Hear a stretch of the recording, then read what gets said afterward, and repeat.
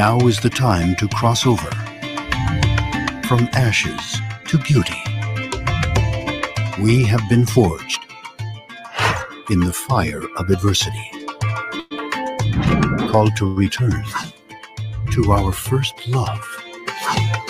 Follow the ancient paths as we discover the hidden word of Yahuwah.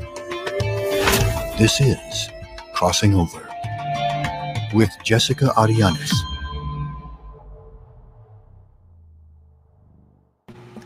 Live and direct from Los Angeles, California, coming in with Dr. Pigeon on my side. And as always, it is a joy to meet with you this Thursday evening here on Crossing Over. Dr. Pigeon, as always, good evening. Let me bring you on the screen. Shalom, shalom, shalom. How are you? I muted your mic. Say it again. There we go. Yeah, I'm doing very well, Jessica. Thank you. Thank you for hosting tonight. I really appreciate your work here this week. I know you're not up 190% today, but that's not going to stop you from doing a usual great job. You didn't stop me. Let me just say something. So we got a message earlier. We get a couple of early birds here on the show, and they anticipate the show. They love to hear what you have to say, Dr. Pigeon, and so do I. So we have Angelo, who asked how we were doing. He just had this sense that there was some sort of urgency and that perhaps there was some spiritual warfare and that we needed prayer. And just for those of you who may not know, Dr. Pigeon has been under the weather these last 4 days, and I have also been not too well, and today it hit me pretty hard. I had to take some ibuprofen, but I wasn't doing so well. So I called up, I've been messaged Dr. Pigeon, said, hey, I think I need to cancel. He's like, no way, I'm going. Can you just set me up? And I was like, okay, I got you, Dr. P. The show must go on. So it's a good thing, because I will tell you, I was wrestling, Dr. P. I was wrestling, like, even if my body says no, is his grace not sufficient? So I know there's a time to rest, but I'm not that bad that I can't, articulate his words. So thank you for encouraging me to keep going. All right. Hallelujah. I really love doing this show with you. All right. So tonight we're going to talk about something very interesting. I like the way that you coined the term, the stones will cry out. And this is a revelation regarding Yahushua HaMashiach. And you're going to display the beauty, the intricate design of the 12 stones, correct? Yes, and I have to tell you, Jessica, I think this was kind of requested by some people, some listeners a couple of weeks back. They said, do something on the stones. And so I really have spent a long time on this particular presentation, as in several days. And shalom, Laura, good to see you. And so there's Angelo. Thank you, Angelo. Shalom. And so here we are with the stones will cry out. Now, I have to tell you that Amber's there. Hi, Amber. And Brian and Nikki. Okay. Hey, great. Glad to see you here. Yeah. We're just going through the shaloms. Go ahead, Dr. P. Sorry. All right. Okay. So anyway, there was a request, do something on the stones. Now, I have to tell you, and I'll say hello back to Hillary. When you talk about this, okay, somebody better say, okay, I'm gonna have to wait on some of these shaloms, or I won't be able to get them. You could do it at the end, Dr. P. Don't worry. They just come up. They just come up. All right. Glad to see everybody. Okay. All right. So anyway, the thing is I've worked really a long time on this particular presentation, Jessica. I think I have maybe 30 hours in this, something like this.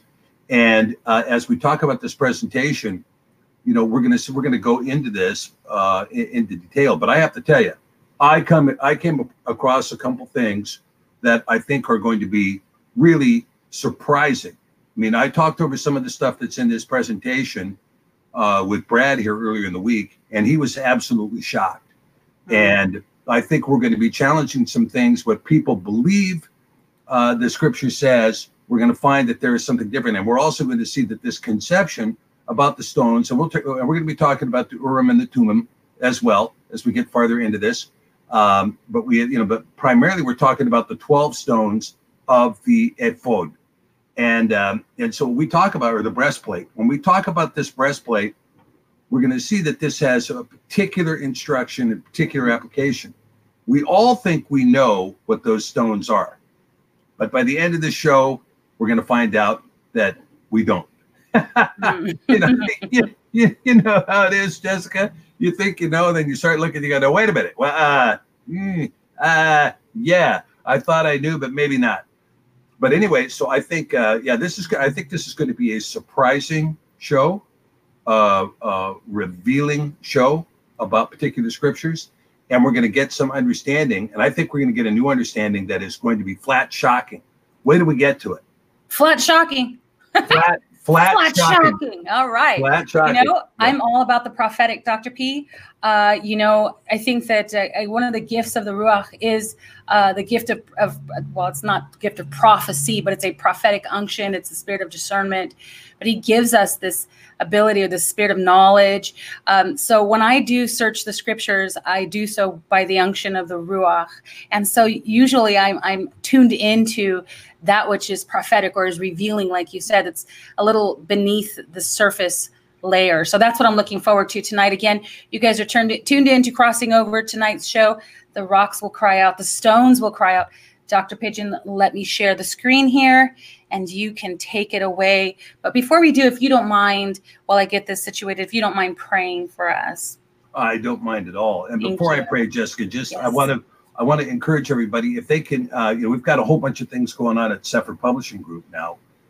We are going to be launching Sefer Academy on Patreon. Sefer Radio is also coming. That's going to be really cool. And that's going to be a more contemporary a radio program. It's going to be called The Word on the Street. And it's going to be me discussing, you know, the word and how it approaches and how it's, you know, being dealt with in the world today. I know a lot of people have contemporary things on their mind, and particularly, you know, how the end times events are unfolding. So I'm going to be discussing this on what will be called Sefer Radio. We're also launching podcasts, and a number of other things are coming. So we want to be able to extend our outreach as many ways as we possibly can so people can hear us in all kinds of different venues. And yes, at some point, we will actually get the scriptures recorded in audio format. All right. With that being said, don't forget to come to Sefer.net and visit my blog where, you know, if you come in to visit the blog, you'll find that a lot of the stuff we talk about here, I record in a blog so you can have a kind of written, it's not a transcript, but it's a record of what the ideas are. And also we have, you know, we've got lots of downloads. People have questions about the calendars, or they have a question about the Book of Jasher, or they have a question about this, that, or the other thing. We have downloads available, free downloads available on the website. You can just go there and download it. You can also check out our Spanish blog and our Spanish tabs now, because the Spanish stuff is coming. It won't be here until the end of the year. For those of you who've been waiting for 3ER2, now's the time. Go ahead and order, specify in your order 3ER2, and you will get 3ER2. And I got to tell you, it's spectacular. It's spectacular. I mean, you know, every time we do a little bit of an upgrade in the work, we think that's it. This is the finest. This is the best. It will never be modified from here. And I'll tell you, you know, the Ruach just keeps revealing, like the show tonight is going to be revealing. So with that being said, let's pray, Jessica. What do you say? Yes, sir. And if I may also, really quick, si se puede, first of all. Second of all, if you do choose to purchase anything from the Sefer store, please consider using my link. It is located under Dr. Pigeon's description name, where in the description box under his name, you could just click that link. It'll take you right to his website. And, you know, it helps my ministry here. It helps what we're doing, which is very local to the women here in our community. And for those of you who don't know, I am not only a certified, but I have a degree in Christian counseling as well as psychology. And so I help a lot of women here in the community heal from various issues, traumas, you know, drug disorders, all sorts of stuff. So that's what I do here, and I don't receive any type of funding. So that little bit helps. It helps me continue doing what I'm doing, and I actually do it with great joy. So Dr. Pigeon, I'm excited for what's taking place there at Sefer Publishing Group, and yes, I am ready to pray. All right. Thank you, Jessica. It's such a great joy to have you on board with you helping us through Sefer Group. Okay, let's pray. Heavenly Father, you know, we come here today, Abba. We come here today, and we come with great expectation, knowing that you are mighty to save. And I know this week I have been contacted by so many people who are suffering the challenges of temptation, suffering the challenges of self-condemnation, suffering the challenges of sickness and illness, suffering the challenges of loss of employment and loss of confidence, loss of faith, loss of all kinds of things. And as life moves into these kinds of struggles, you know, we have to keep in mind that we have someone that hears our every cry and our every plea. We know, Father, that you are with us. We know that you have an ear that hears. We know that you carry every tear in your hand, and that you are good and your mercy endures forever. And we give thanks. Hallelujah. Hallelujah. Yahweh Sebaot. Father, we also come to you in prayer now. We bring our petitions to you for each of the brothers and sisters here. I want to lift up all of those brothers and sisters to you, Father, that are suffering in this life, those that are suffering from chronic illnesses, whether it be back pain or whether it be inordinances caused from auto accidents, or whether it be other problems that have evolved from the use of pharmaceutical products, or whatever the situation may be, that you would bring a healing and comfort and joy and a miraculous healing, and that you would bring them to a place of comfort, and a place where the pain is eased and gone, and put them on a path towards healing, Father. We just pray for all those people to you now, that you would bring them on a path towards healing, Father, and that they would know even today that you have set them on this path. For those people who are struggling in their relationships, in their marital relationships, now I pray, Father, that for those that are struggling in their marital relationships, that they would be patient and kind and loving and gentle and understanding and long-suffering, and that they would open their ears to hear their spouse, what their spouse is saying, and to take the time to know the deep concerns of their heart, and that you would bring the husband back to the wife and the wife back to the husband, and unite them in an understanding of peace and joy, that their marriages might be sustained.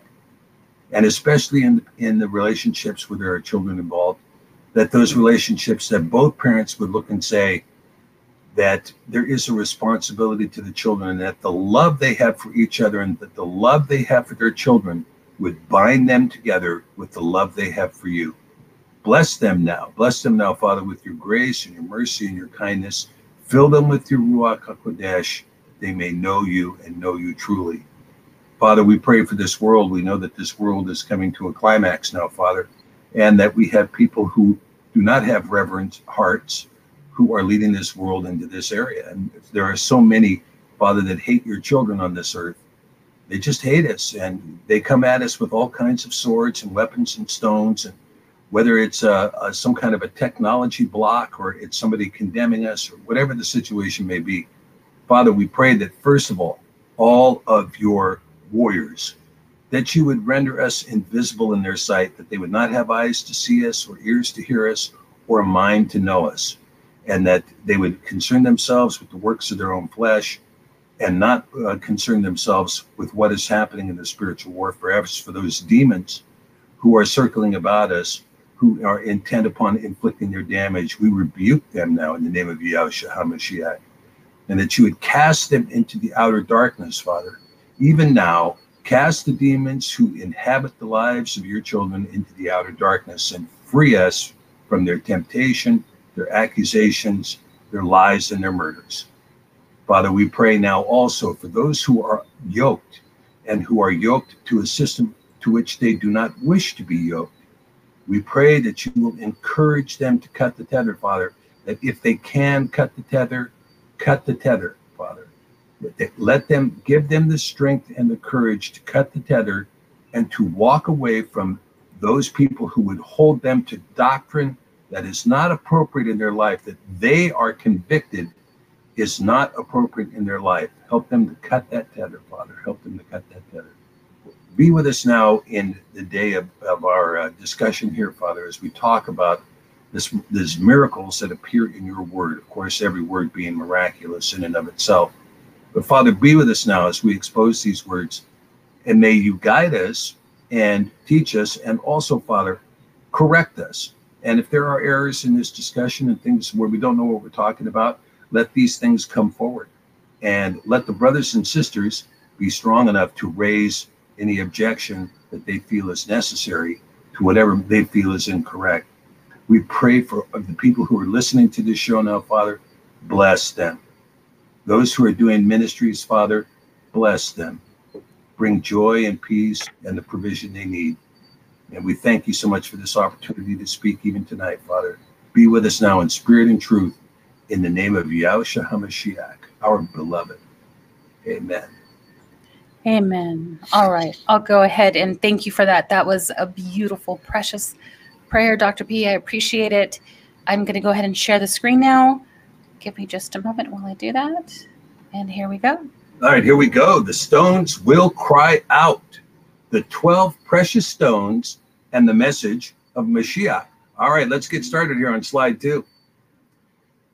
Okay, here we go. And, all right. And you shall make the breastplate of judgment with cunning work.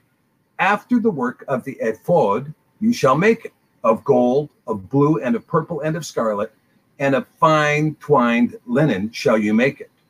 4 square it shall be, being doubled. A span shall be the length thereof, and a span shall be the breadth thereof.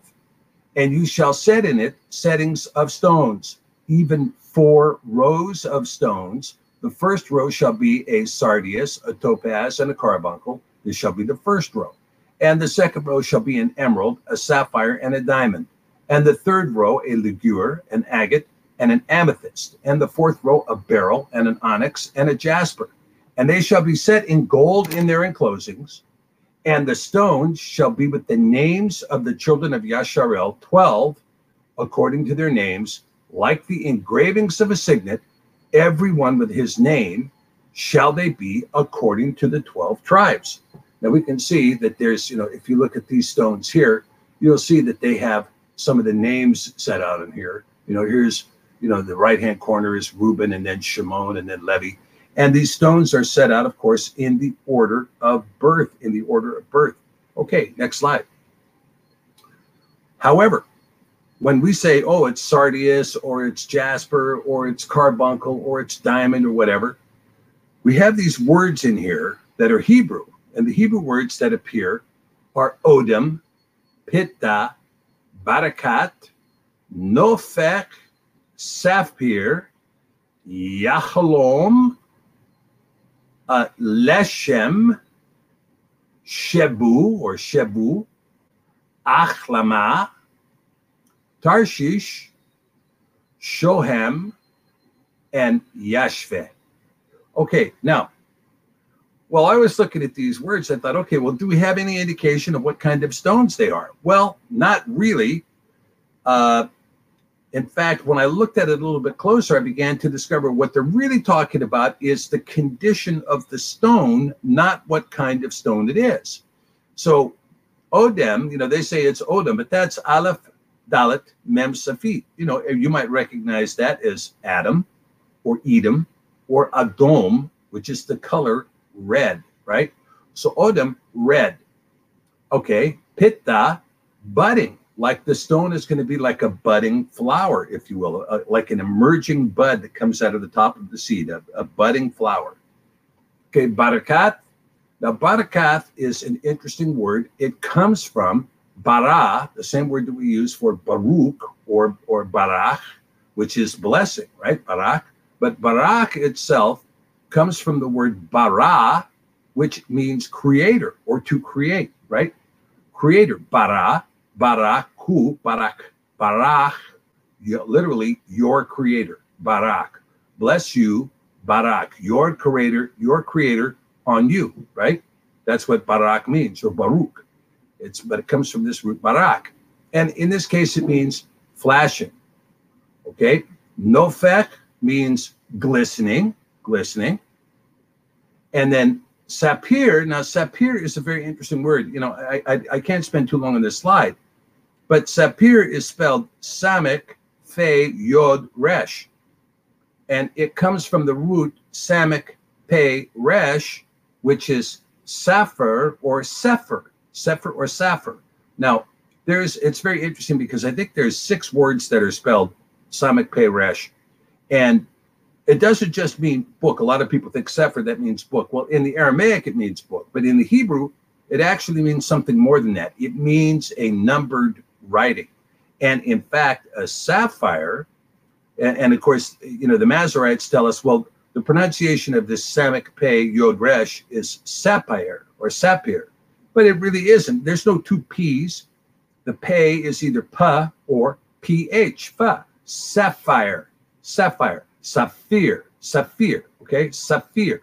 Now, when you're talking about the sapphire, you're talking about something that is engraved and something that is enumerated, or a counter. It's a counting stone, okay? Counting or counter. Okay, yahalom, hammered, pressed down, right? Leshem, we know that Leshem, Shem being name, Leshem means the namer, the stone names, Shebu, the stone gives off 7 rays. Well, we know that if the stone gives off 7 rays, it's probably cut, you know, with the way a diamond would be cut to give off a 7-sided face, right? A 7-sided face. And so it gives off 7 rays of light. Achlama means to be in covenant. You know, it means kind of the dream stone, but the dream stone represents being in covenant, okay? Tarshish, gold or silver, because that's where it comes from, the gold of Tarshish. Shoham, whitened, and finally, Yashveh, polished, okay? Now we'll see. Let's go to this next slide, Jessica, and we're going to start to see how this plays out. All right. Let's take a look at what we find here in Yechezkel, Ezekiel 28, 11, 14. Now, we're going to deal with this passage, and this is where I think we're going to see some shocking things here, okay? Okay, moreover, the word of Yahweh came unto me, saying, Son of Adam, take up a lamentation upon the king of Tsor, or Tyrus, depending on what your translation says, and say unto him, Thus says Adonai Yahweh, you seal up the sum, full of wisdom and perfect in beauty. You have been in Eden, the garden of Elohim. Every precious stone was your covering.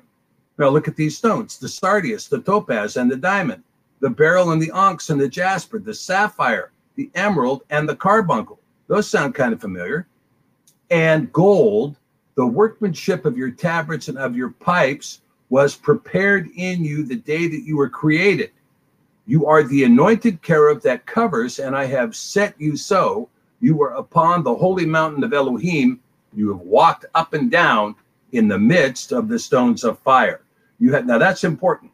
You have walked up and down in the midst of the stones of fire. We will see that when we get to the Urim and the Thummim, the stones of fire are these stones, okay?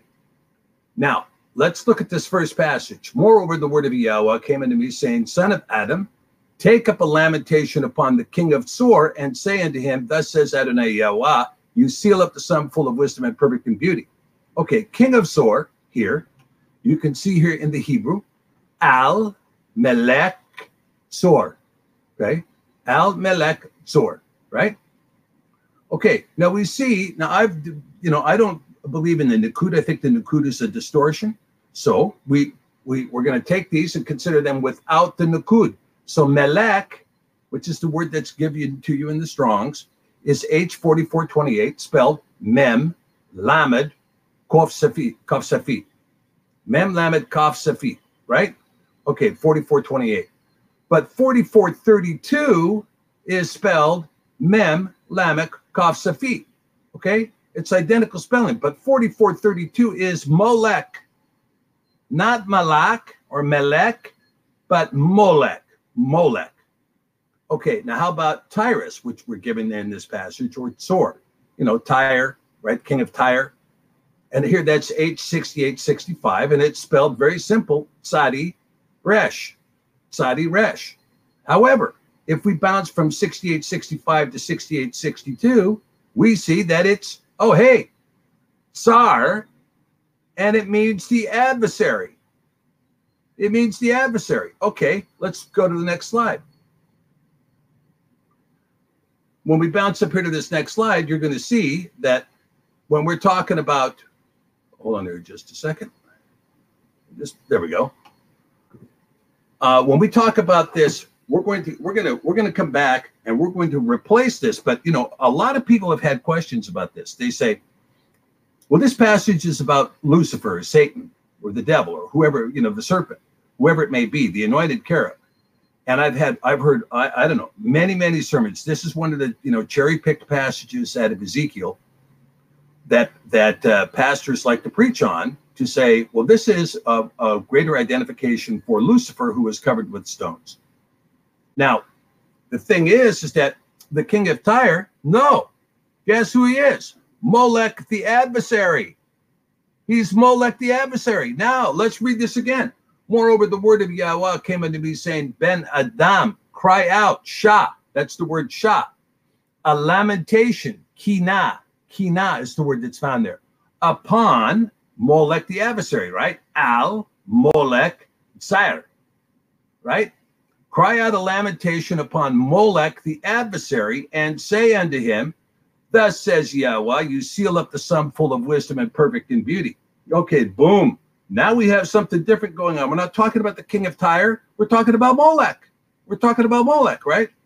Now, if you go and you look up Molech, they'll tell you, well, that was a god of the Canaanites, a deity of the Canaanites. But we know that repeatedly in Scripture, we have sacrificing children to Molech, passing children through to Molech, passing children through the fire to Molech. But it is all of this discussion about putting things to Molech, right? All right, verse 13, you have been in Eden, the garden of Elohim. Every precious stone was not your clothing, but your garniture. In other words, you're not clothed with these, but you're garnered with these, right? Similar to this breastplate that you see that the priest would wear, this breastplate, you're garnered with that breastplate. You see, you're not clothed with it, you're garnered with it. Okay, and the better word there is garniture. The sardius, the topaz, the diamond, the beryl, the onyx, jasper, sapphire, emerald, carbuncle, and gold. The workmanship of your tabrets. Okay, so tabrets here, we have this word tofik, right? Tofik, tabrets, and your pipes, which is nekev, right? Which was prepared for you in the day that you were created. All right, so first of all, the gold is zahav. And so we see here in the zahav, we see this idea of the Zion he bait. Zion he bait. Okay, but that's assuming the bait is in fact the actual last letter. If that last letter was mem safid, and you can see how close they are. It's just one small closure in the bait. If it was a hem, then it doesn't mean gold at all. It means rancid loathing. Rancid loathing. Okay, the tofik. Here you see the tofik, which is the stav, pe, yod, kaf safid. But it's tofik, or so they said. However, how do we know that it's not tapuach? Tapuach, which of course means apple or fruit of the tree. Tapuach, right? So it's the workmanship of your tabrets. Well, what does that mean? Oh, well, that's your tambourine. It's the workmanship of your tambourine, and then your pipes, which is kind of like your flute or something. And I've heard pastors say, well, he had a pipe, a flute built into him, to his body, and he had a tambourine built into his body. Okay, I mean, that's an approach, sure. I mean, the truth is, if you've ever studied voice, you know that your voice is, in fact, your body. I mean, you have, the idea of this kind of, bagpipes bag, which is which is controlled by your diaphragm as you inhale at the bottom of this. And then you have this windpipe, which is in fact a pipe. And then you have this reed, which is called the vocal cord. Well, it's not a reed, but you have this kind of sounding device, which are the vocal cords, and the reed, which is the nose. And all of these things, and then the facial mask, all of these things are part of the instrument that is in the human body. And it could be construed as pipes. You've heard people say, oh, man, that singer's got great pipes, right? That's what they're kind of referring to. But in this case, I'm not sure it's pipes at all, that it may in fact be fruit. And then finally, we get this idea of the pipes, nekev. Okay, well, maybe it's nekev, but if you look at nekev, how's it spelled? Nun, kof, beit. Nun, kof, beit, right? Nekev. Nun, kof, beit. However, that's exactly the same word as nakav, nun, kof, beit. Kof, beit. What are we talking about here? Blasphemy. You see, it's exactly the same spelling as blasphemy. And your pipes were prepared in you. How about your blasphemy was prepared in you in the day that you were created? You, Molech the adversary, your rancid loathing, your fruit, your poisonous fruit, and your blasphemy were prepared in you the day you were created. Okay, let's go to the next slide. So Zaham, you see Zaham, this is H2092, a primitive root, to be rancid, i.e. to loathe or to abhor. So, you know, they have this spirit of loathing that is born into Molech, the adversary. Tupuach, an apple. I mean, you know, in modern Hebrew, tupuach is apple, the fruit of the tree. And of course, we know that this is the fruit, you know, that was oftentimes referred to as having been eaten in the Garden of Eden from the tree of the knowledge of good and evil, a poisonous fruit, if you will, a fruit of the knowledge of good and evil. And then finally, Nakav. Now, see, Nakav, H5344, it's a primitive root, the root of what they try to tell you is Nakub, or whatever it is they pronounced it, however the Masoretes wanted to construe it, to say that means pipes. Well, its primitive root means to puncture, to perforate, or to designate, to libel, to appoint, to blaspheme, you see, to bore, to curse, to express, with holes, name, to pierce, to strike through. I did a big, long discussion on this, of course, when we talked about the sacred name. And when we talked about the sacred name and what was blasphemy, and of course, the striking through of the name is blasphemy, the striking through of the name. And of course, when they bore into, with holes, Mashiach, who was the word made flesh, they struck through, they bored, they cursed, they punctured, right? They pierced. And when they did that, that was the act of killing the Mashiach was, in fact, an act of blasphemy. Okay, next. So here we go. All right, now let's take a look and see what these things look like. So here, these 12 stones that appear on this Molech the adversary, you know, again, we have a red, budding, flashing, glistening counter, which is hammered or pressed down, named, giving off 7 rays of the covenant, but is loathed and with poisonous fruit and blasphemy. Interesting that we have this, you know, it's close to what you might call the tree of life, but not the tree of life. This is the tree of the knowledge of good and evil because it contains loathing, poisonous fruit, and blasphemy. Okay, next slide. Okay, so let's continue on and let's see how this verse looks now.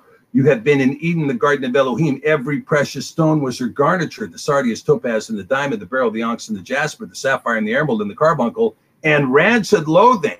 The ministry of your fruit and of your blasphemy was prepared in you in the day that you were created. The ministry of your fruit and of your blasphemy was prepared in you the day that you were created. Interesting. Difficult subject for some, but this is Ezekiel's writing. Okay, let's go to the next one. Okay, moreover, let's see what this looks like now. Moreover, the word of Yahweh came unto me, saying, Son of Adam, take up a lamentation, or cry out a lamentation upon Molech the adversary, and say unto him, Thus says Adonai Yahweh, you seal up the sum full of wisdom and perfect in beauty. You have been in Eden, the garden of Elohim. Every precious stone was your covering: the sardius, the topaz, and the diamond, and the beryl, and the onyx, and the jasper, and the sapphire, the emerald, and the carbuncle. And rancid loathing, the ministry of your fruit and of your blasphemy, was prepared in you the day that you were created. You are the anointed cherub that covers, and I have set you so. You were upon the holy mountain of Elohim, and you have walked up and down in the midst of the stones of fire. Now, when he says that this cherub has walked up and down in the midst of the stones of fire, this is going to be a very interesting situation, because when we get to the Urim and the Thummim, we're going to see that light walks up and down in the midst of the stones of the fire, right? So I don't know if Yechezkel is saying what he also said in 2020, in Ezekiel 2020, where we get this kind of teaching that says, yeah, guess what? There are things in here that there has been, you know, at one point Ezekiel says that many of the laws Moshe gave the house of Yasharel were evil. They were evil laws. And this is part of the reason why Ezekiel was contemplated as being excluded from the Tanakh entirely. They were talking about excluding it. Instead, what they did, a fellow named Hananiah, what was his last name? Anyway, Hananiah, in the 1st century, he spent I forget how long it was, months, harmonizing Yechezkel, Ezekiel, harmonizing it to make it fit with the Torah. In other words, he went into Ezekiel, into the original script, and changed it. Not only did he change the order, and if you look at Ezekiel, you'll see it's out of order. There are 13 scrolls in Ezekiel, and they're all out of order. If you look at that, you see that, okay, he changed the order, and he also changed the text. He changed the text to make the text harmonize.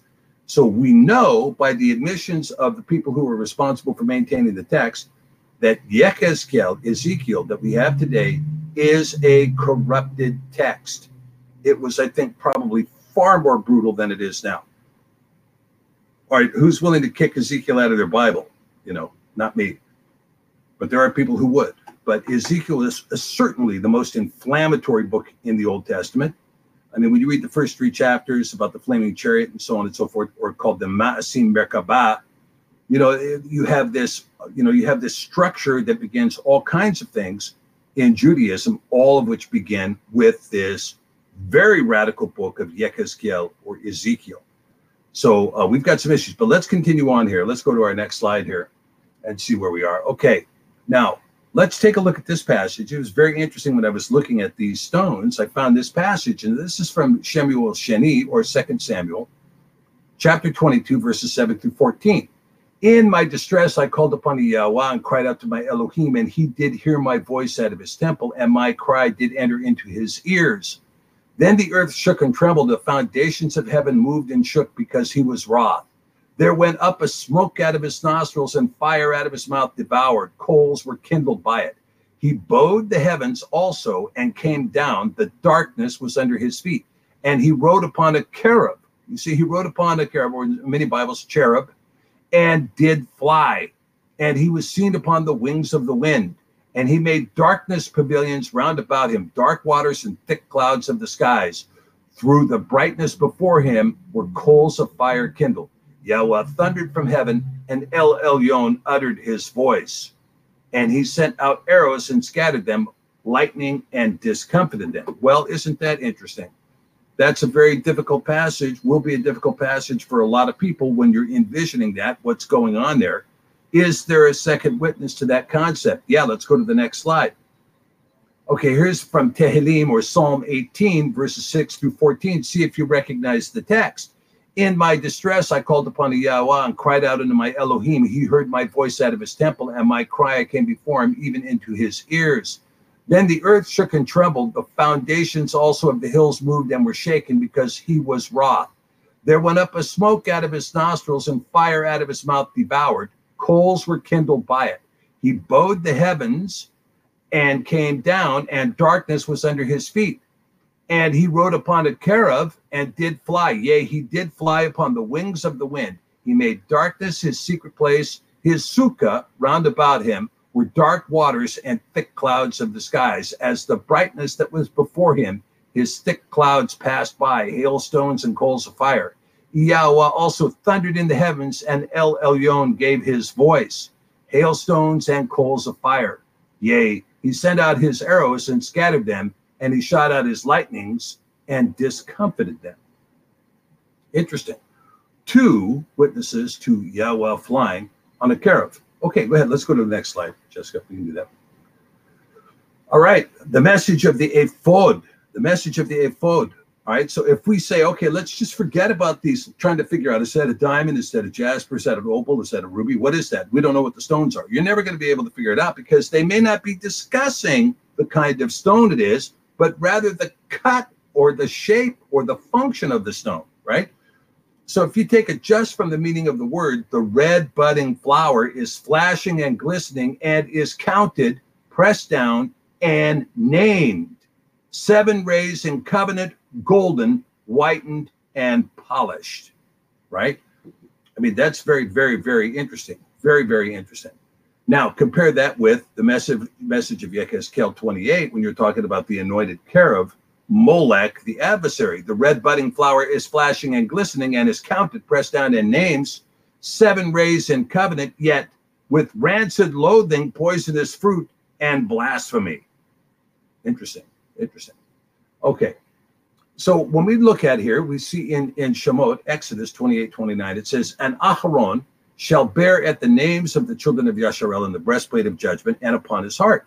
And he goes into the holy place for a memorial before Yahweh continually. That's Exodus 28, verse 29. So the tribes in the stones, in the order they're set forth, is, going from right to left: Reuben, Shimeon, Levi, Yehuda, Issachar, Zebulun, Dan, Naphtali, Gad, Asher, Yosef, Benjamin, right? Benjamin being the youngest born. Okay, so all you can see here, these pictures that I put up here, you can see the names that are etched in the stones in the picture on the left, and on the right, you can see the names beneath the stone with the guess about which stone it is and what it looks like. Okay, next slide. Okay, so the message of the ephod: the red budding flower is flashing, glistening, and is counted, pressed down, and named 7 rays, and a dream is golden, whitened, and polished, or the covenant. Okay, next. Okay, let's do the Urim and the Thummim. Now, we're going to talk about what the passage actually says in Scripture. Let's don't speculate. Let's see what's read here, okay?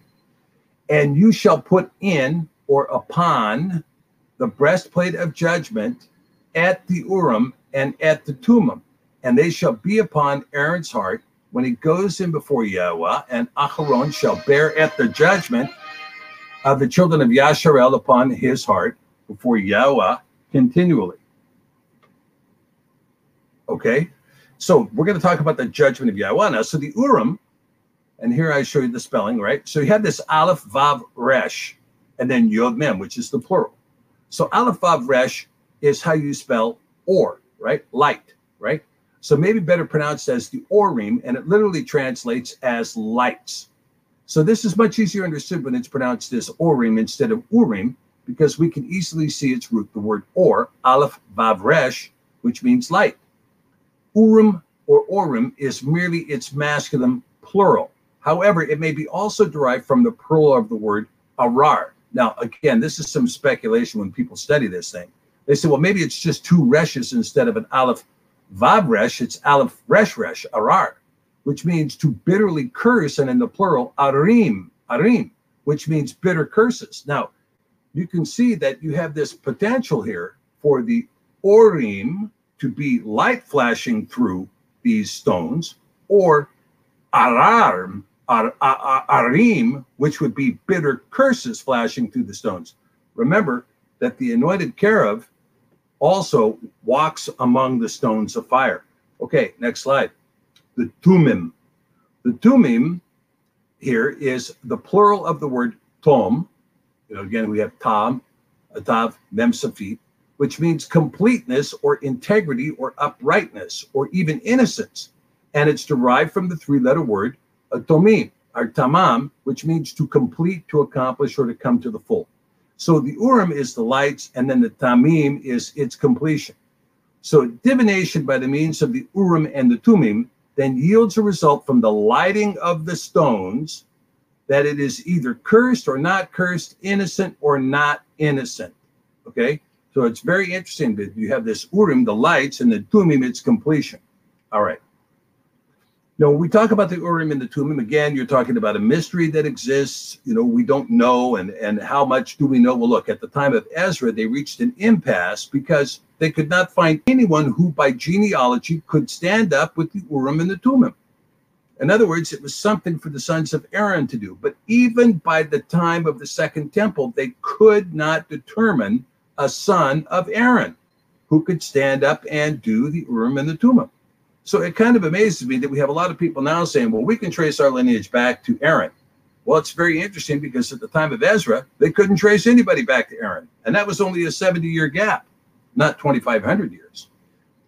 And of the children of the priests, the children of Chavayahu, the children of Koch, the children of Barzillai, which took a woman of the daughters of Barzillai, the Giladi, and was called after name. These sought their register among those that were reckoned by genealogy, but they were not found. Therefore, were they, as polluted, put out from the priesthood.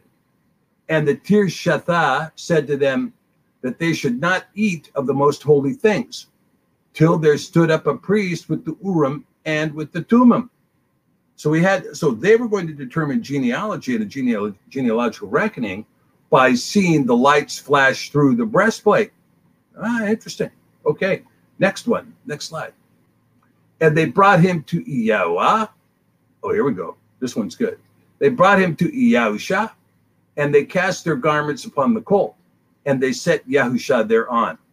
And as he went, they spread their clothes in the way. And when he was come nigh, even now at the descent of the Mount of Olives, the whole multitude of the Talmudim began to rejoice and praise Yah with a loud voice for all the mighty works that they had seen, saying, Blessed be the King that comes in the name of Yahweh, peace in heaven and glory in the highest.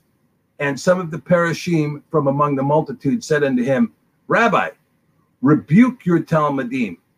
And he answered and said unto them, I tell you that if these should hold their peace, the stones would immediately cry out. Which stones? That's the question. Which stones would immediately cry out? And I think what we find is the stones that cry out are the stones of the ephod. The stones of the ephod are what cry out, because they make a determination that, in fact, Yahusha is the Mashiach. Woo! Hallelujah. Woo! Okay, Dr. Pigeon, I have a lot of questions. Well, comments and questions. So we were talking about this in reference to who, in fact, was in the garden. And I know that there's a lot of reference in Ezekiel to speaking to this king of Tyre. But in fact, that you're saying that wasn't the case. No, it's not the king of Tyre. I don't believe it's the king of Tyre. I don't either. No. Matter of fact, you went on to show that this could in fact mean that it was speaking of some other form of deity, right?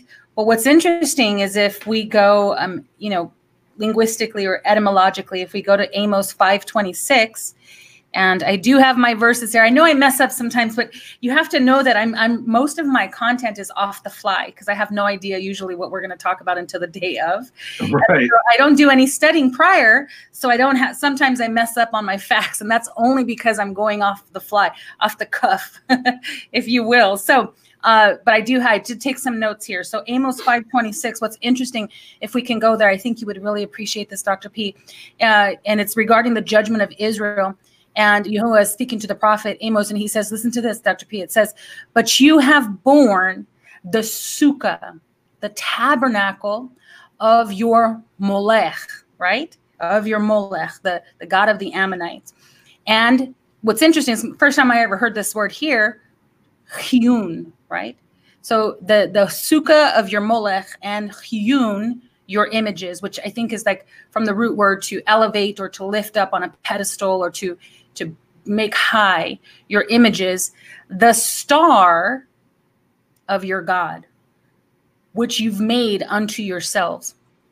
Okay, so what's even more interesting is that this word for like I told you, this word kiyun is images, and he mentions here the star of their God. Well, Molech here is 44:27, as you mentioned earlier, and even giving it more description, it actually means to reign inceptively, to ascend the throne. But you know that in the Hebrew language there are contronyms. So one word could mean something such as to sanction, which could speak of the consequences of something, as well as enforcing something, right? And so that's just the opposite, the sanction, which means both a penalty for disobeying the law and official permission or approval of some sort, right? Sanction. So in this case, it's interesting that this word Molech is used to describe one who is striving to ascend the throne. And again, you're talking about the counterpart or the enemy of Yahuwah. This is what he has said in his heart, that what has the enemy of Yahuwah said in his heart? Is there not a scripture verse that says that he claims that he will ascend above the throne of Yahuwah? Well, 44:27 explains that that's what's happening here, that there's an ascension to the throne, that there's a competition to the throne, and that this king, and what's even more interesting is that this word Molech, king, in this sense, is a consonant word which was usually combined with vowels of the Hebrew word boset. And I just scribbled this all down, so forgive me. But the Hebrew word boset, which is H1322. And this word H1322, which I'll look up here, H1322 means shame, to be put to shame. H1322, Dr. Pigeon. And even more so, being put to shame, but again, ascribed to this word Molech, king, the king of shame or the king of sorrow, right? The king of sorrow, to be made destitute, impotent, if you will.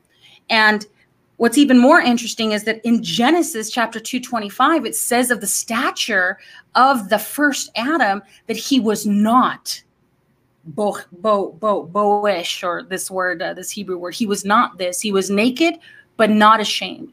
So he was not destitute. He was not in a state of want. However, you would think that after his encounter with this idol, this impotent idol, who proclaimed to have power and authority in his vocabulary, in fact, brought down the stature of man and caused him to become impotent in the sense that he could no longer produce on behalf of Yahuwah, which required the work of Yahusha to come forth and to produce a rightful heir or seed, a seed line, the promise, the seed of promise.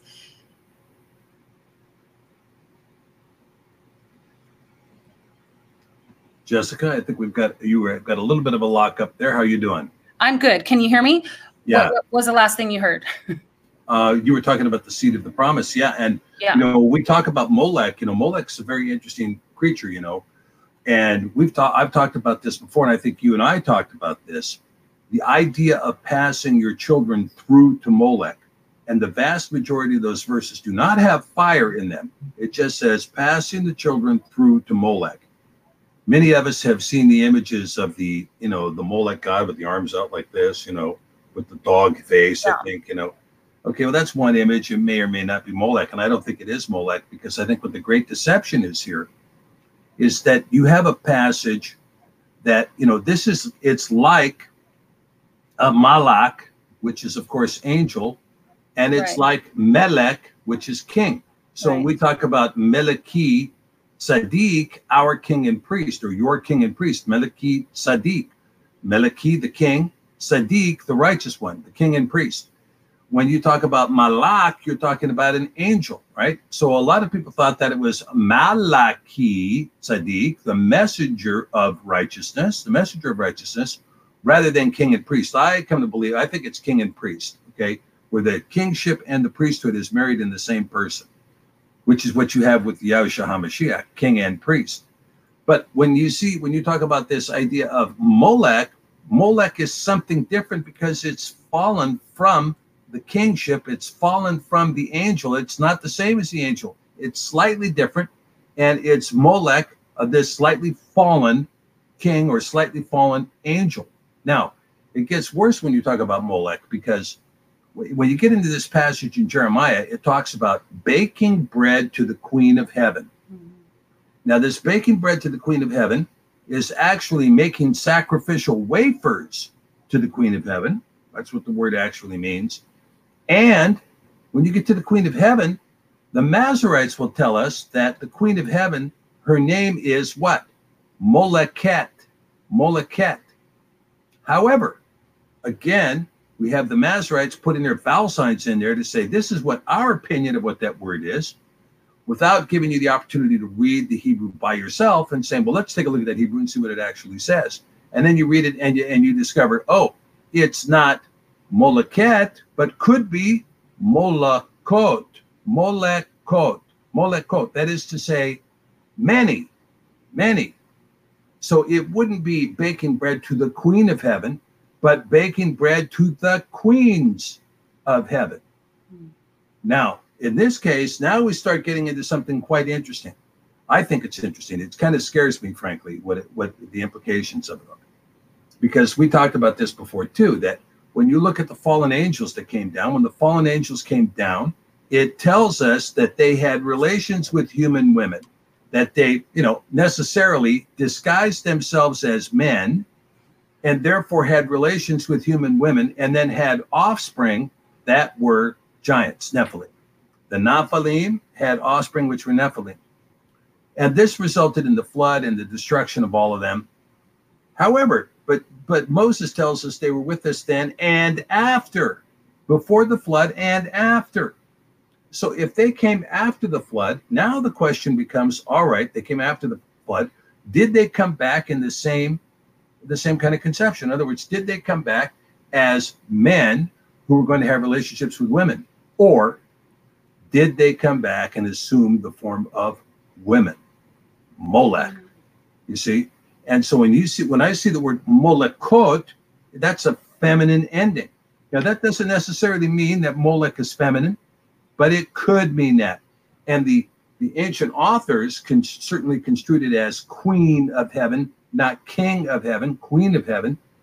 And we also know that when we see modern DNA, we see that there's what's called microchimerism taking place when a woman who is not the mother of the conceived egg, of the conceived ovum, that you have the Y DNA of a man and the empty DNA of a woman, and that fertilized egg is then placed into a donor woman who then her DNA is captured in that child through a process that's called microchimerism, third-party DNA.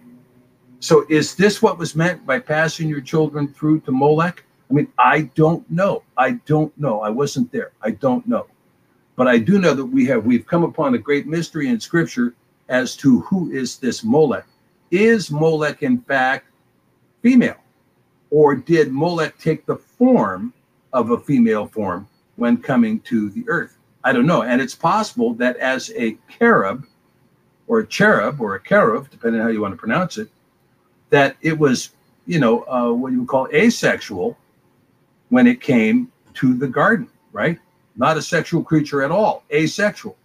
Because remember, Mashiach says that you are greatly mistaken, that when when mankind dies, there is no marriage in heaven because they're like the angels. There is no marriage in heaven. You remember him saying this in the Gospels? Yes. Okay, so that probably implies that the cherub was asexual and just delivering a temptation that was a temptation of, you can be like Yahweh. You can have the knowledge of good and evil. You can know all things. And did he really say you will surely die? Did he really say that? You won't surely die. Then he lies, right? You won't surely die, right? And so when we talk about this cherub walking in the Garden of Eden, so we know that a cherub is what? A cherub is some kind of flying angel, because we saw two passages there, one in 2 Samuel, and again, the same passage reiterated in the Psalm of David. That's two witnesses in Scripture telling us that the cherub is some kind of flying angel. Now, it doesn't appear to be the kind of flying angel that you see with the seraph, right? The seraph has 6 wings, according to the 2 eyewitnesses, one being Yeshayahu or Isaiah, the other being Yochanan or John in the book of Revelation. They both are translated into the throne room, and they both have visions of the seraphim. Seraphim being plural for seraph. Seraph being what? A 6-winged angel, 2 above the head, 2 with which they fly, and 2 to cover themselves, right? This is how it's described in the book of Yeshayahu or Isaiah, and in the book of Revelation. That's how the seraph or the seraphim are described, also having 4 faces, right? The cherub is something different. And the cherubim, you might say cherubim or the cherubim, that class of angels, appear to be large angels that are capable of flying. This particular cherub was anointed and was in the garden. So the chances are very, very high, given the testimony of Mashiach, that the cherub was in fact asexual, but was capable of flying. I mean, these are the images you see throughout all of historic art about who was tempting, Hua in the garden, right? Well, it's interesting that Yahusha says, And there's many verses, actually, I'm going to look them up in just a second, but there are many verses that make reference to these fallen ones also being likened to stars or fallen stars, right? Falling stars, where even Yahusha says that he looked up to heaven and saw Hasatan falling from heaven, even as a star. But you had also mentioned a few other things where you were actually looking what I would think it would be the contronym of these particular words in their opposing form. But you did mention a few words like dazzle and shine. And I want to share something, if I may, here really quick. Let me just share my screen. I had written this a while back regarding this particular word here, and it's the word Zohar. And I know we know what the book is, but I just, again, want to show you what I wrote here a while back in 2018. Actually, I wrote it like in 2016, but I updated it. So it's interesting that this word Zohar from 6714 is a Hebrew word meaning white or to dazzle or to shine, but it also means splendor or radiance. And you had actually mentioned those words. And in the scripture, the word Zohar is actually used in Ezekiel 8:2 as 2096 from 2094, meaning to enlighten or to teach. Now, the Hebrew root letters are Zadik, He, and Resh. The ancient Hebrew gives a picture of glimmering oil pressed out of olives, and if, for example, like the anointing, right? And is used and is a depiction of the oil of anointing, known also as the Mashiach. Some people know this term Zohar as the foundational work in the literature of Jewish mystical thought known as Kabbalah. In my research, I have found that this resource, the Zohar, along with Kabbalism, is of a strange fire or a different type of light, some form of counterfeit oil compared to true revelation given by the Ruach, that which is anointed or set apart. So I go on, and what's interesting here, Dr. Pigeon, is that in Daniel 12:3, the word Zohar is used to describe the wise and the righteous. And the opposing view would be held in Matthew 23:27. It's the same word using a lexicon. It shows you that the word used in Matthew 23:27 to speak of the graves in which these hypocrites, Yahusha describes these individuals as whitewashed tombs, but these sepulchres or these graves are come from this word Zohar, believe it or not, where in fact they are outwardly white or bright. And so it goes on. And if you guys want a copy of this, I'll give you a copy. But my point here, Dr. Pigeon, is again, we see that this concept of being some sort of anointed teacher or someone who has been anointed to do something or to be a leader or to be a chief, to erect itself. It's interesting that we see a concept such as the stars of heaven, right? In another verse, and I don't know the exact verse, I'm sure that you do, where it says that the translator says that Lucifer, when in fact it's the word Helal, right, which means the howling one, but it's redefined as Lucifer, which in Latin means the light bearer. So again, if we put this all together, what we see is this contest for the anointing, the ability to enlighten the eyes of someone's understanding, which in fact, this entity could be placed in the garden. This very same entity that you're speaking of could in fact be placed in the garden as a shimmering light, a Zohar, an appearing light, right? And the scriptures tell us that even Satan himself comes as in the appearing as an angel of light. So again, we can pretty much place him in the garden and appearing to be as this brilliant light, the shining one, the shimmering one with all of his brilliant stones and whatnot, but shining all together in the sense that he is appearing to be elevated, capable of enlightening or opening the eyes of understanding. Now, if I may, please. Before you go on, just 1 second, Jessica. Go for it. Yes, you're making a very good point here. You know, when you talk about Zohar, again, you know, when you look at this construct, we see in this, you know, list of stones, Zohab or Zohav, right? And so you have this idea of this Sadi bait. But, you know, the interesting thing about the bait, look, well, the bait is, well, let's see if I can do it backwards here. The bait is like this, and then it has a leg this way, right? So when it's written It's like this with a leg this way.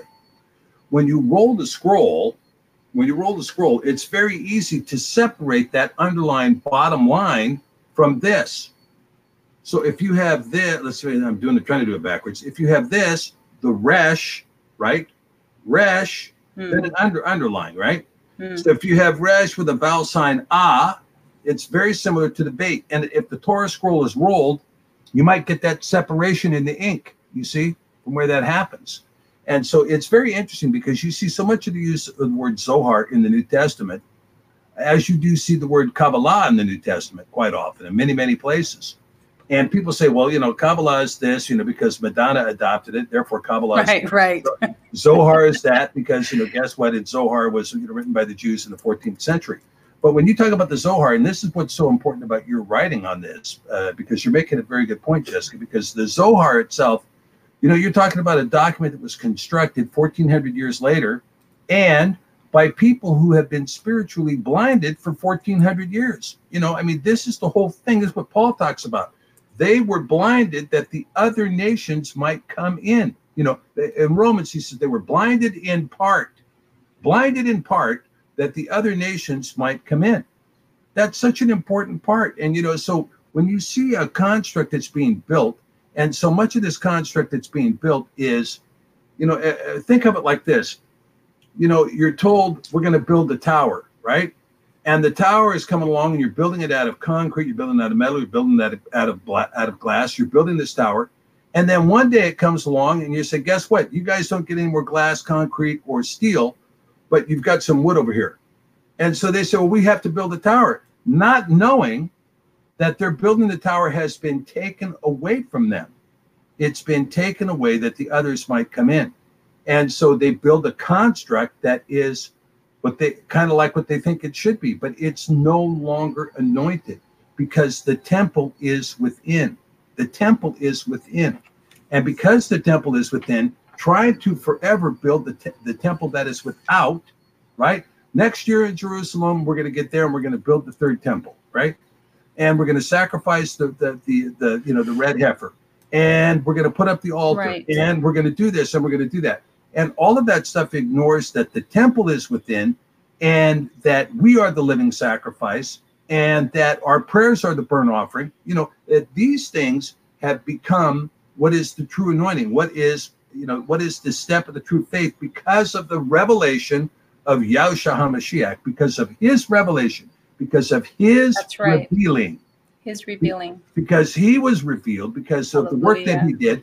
And, and this is the manifestation and the great glory of Yahweh, who set himself forth in the flesh. Hallelujah. The word was made flesh and was revealed. And because of that, we have the true temple. We have the true glass. We have the true steel. We have the true concrete. And the yoke is easy, the burden is light. Stop carrying all that stuff around, right?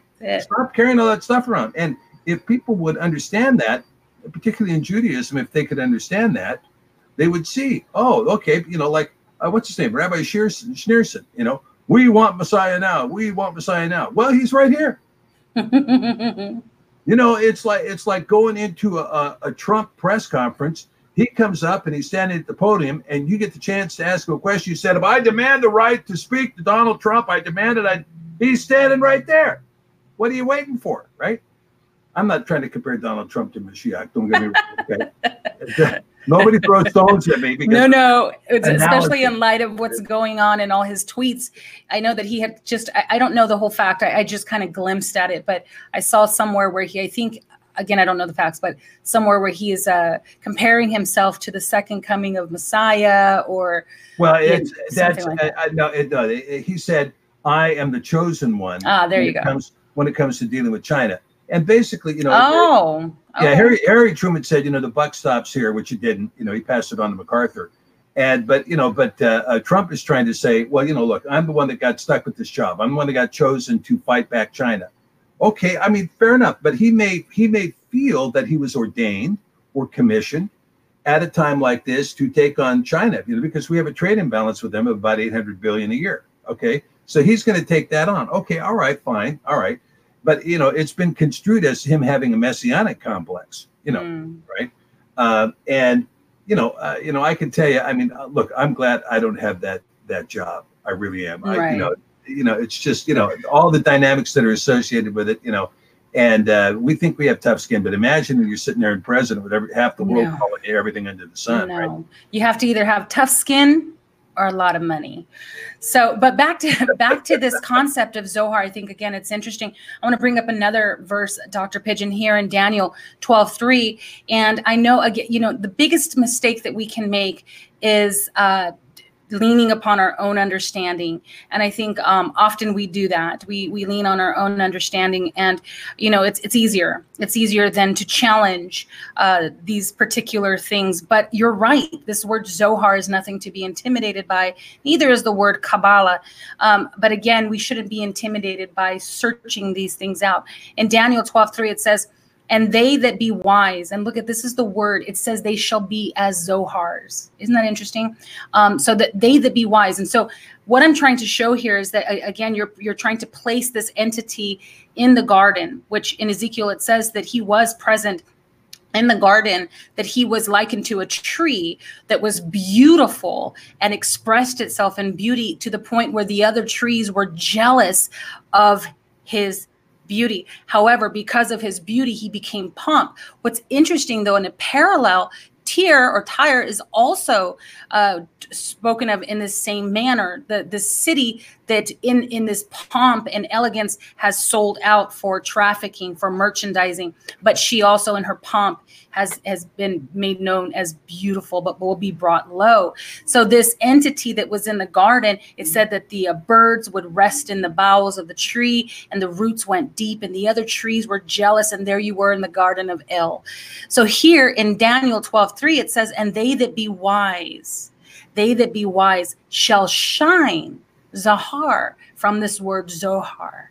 It means to gleam, to be enlightened, to admonish, to shine, to teach, again, to teach, as the brightness of the firmament.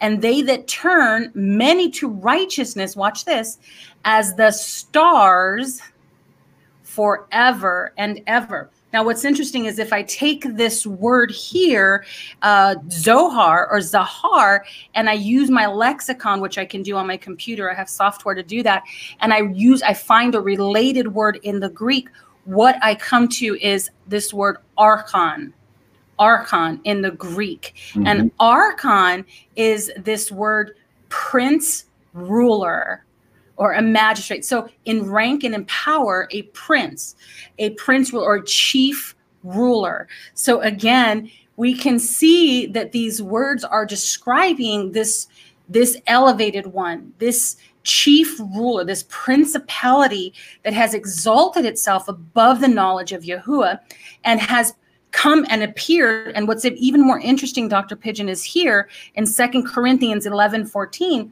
it says, for such men, now watch this again, a false teacher in the garden, falsely prophesying that, oh, should you eat from this tree, you shall become wise, you shall be glistening, right? You shall be enlightened, and your eyes will be open, and you shall be like Elohims.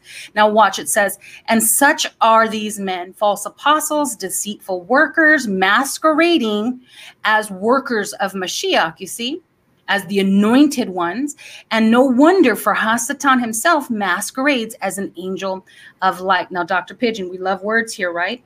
This word comes from phos, but it's a root word is fa'ino, 5316, and fa'ino means to bring to pass or to cause something to appear, to make it happen. So again, we can see that whatever this entity is, it is being worshipped as the star of heaven, even as you said, the queen of heaven, or the stars of heaven, an entity that is enlightened, or in actuality, what this entity does is darken the minds of men. Minds of men. Yeah, now again, we saw, some of this elements of, if you take out the musical instruments, the tambourine and the pipes, and you look at what it says, this nakav is blasphemy, right? And of course, tapuach, a poisonous fruit. The fruit of this ministry, is blasphemy, blasphemy. Now, when we talk about Zohar, let's go back to Zohar for a minute.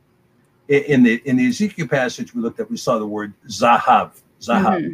And so the Zohar is also possibly Zahar, because again, the Zo is once again a Masoretic construct.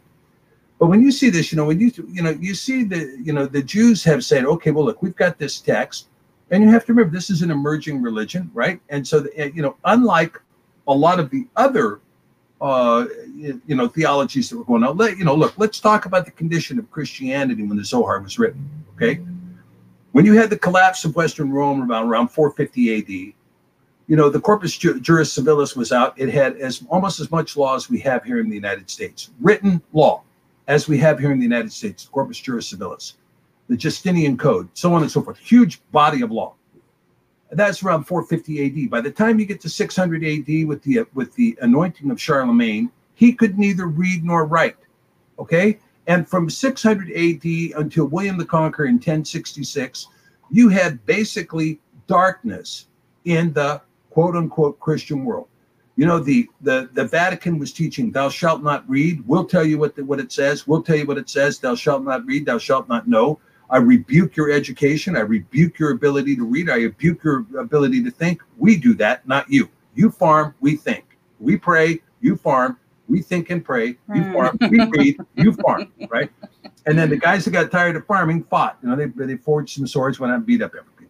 And so you start to see things start to change with this emergence of banking in the Knights Templar, right? When the Knights Templar started to form. And they formed by creating a land trust. You had to be a landowner to join the Knights Templar. And then you would dedicate your land to the Knights Templar. And it would become their property. And very quickly, they became the largest landowner in Europe as these young men joined, right? Well, in this period, so you get to 1066 with William the Conqueror, you begin to see feudalism emerge. You begin to see glimmers of things start to take place, right? Some emerging music starts to come out here around the 11th century and the 12th century. We start getting a little bit of polyphony. But in the meantime, what's going on in Judaism? What's happening there in Spain, right? Among the Sephardim. What's happening is, you get Maimonides and you get this train of thought, you get this intellectual thought that's taking place by doing what? Reading the Hebrew scriptures. So they put together this words and they say, and you have to remember that when you're talking about Yechezkel, Ezekiel, this book Ezekiel was considered so radical that at the Council of Jamnia, they wanted to kick the book out of the Tanakh. They wanted to get rid of it and Daniel, get him out of here, right? When they made the Tanakh a 37 book. But they did not do that. Instead, they harmonized Ezekiel. But they readily admit that Ezekiel is the father of Jewish mysticism with the Maaseh Merkabah, the acts of the chariot. He has Yahweh coming in a flying chariot with wheels inside of wheels. Remember all this stuff? We know that the wheels inside of wheels are actually Ophanim, which is a form like cherubim or seraphim. It's a form of angel, these Ophanim, these wheels inside of wheels. Anyway, when we talk about these wheels inside of wheels, we think we know what they are. We don't. We think we do, but we don't. And you see this use of this idea of Zahav or Zahar. And so these Jews say, well, let's put together this text that is enlightenment, right? Now, we in the West, we can talk about the age of enlightenment. Nobody goes into a conniption fit. Did you ever study any books out of the age of the Enlightenment? Yes, I did. But if you say that in Jewish, did you ever study any of the works from the Zohar? Oh, you occult, Satan-worshiping, serpent-loving, because all you have to do is mention things Jewish, and all of a sudden you're Madonna, And so, I have to tell you, and I'm not here to sit here and defend the Zohar, and I'm not here to sit and defend Kabbalah. But I'm telling you, when you see the passage in John where Mashiach says, Mashiach breathed on them and said, receive ye the Ruach HaKodesh. Okay? In Hebrew, he said, Kabbalu et Ruach HaKodesh. Now, you might think he spoke Greek, but I don't think he spoke Greek. I think he spoke Ivrit. He spoke Hebrew. And, there are so many passages. In fact, the word Kabbal in the Tanakh only appears 9 times.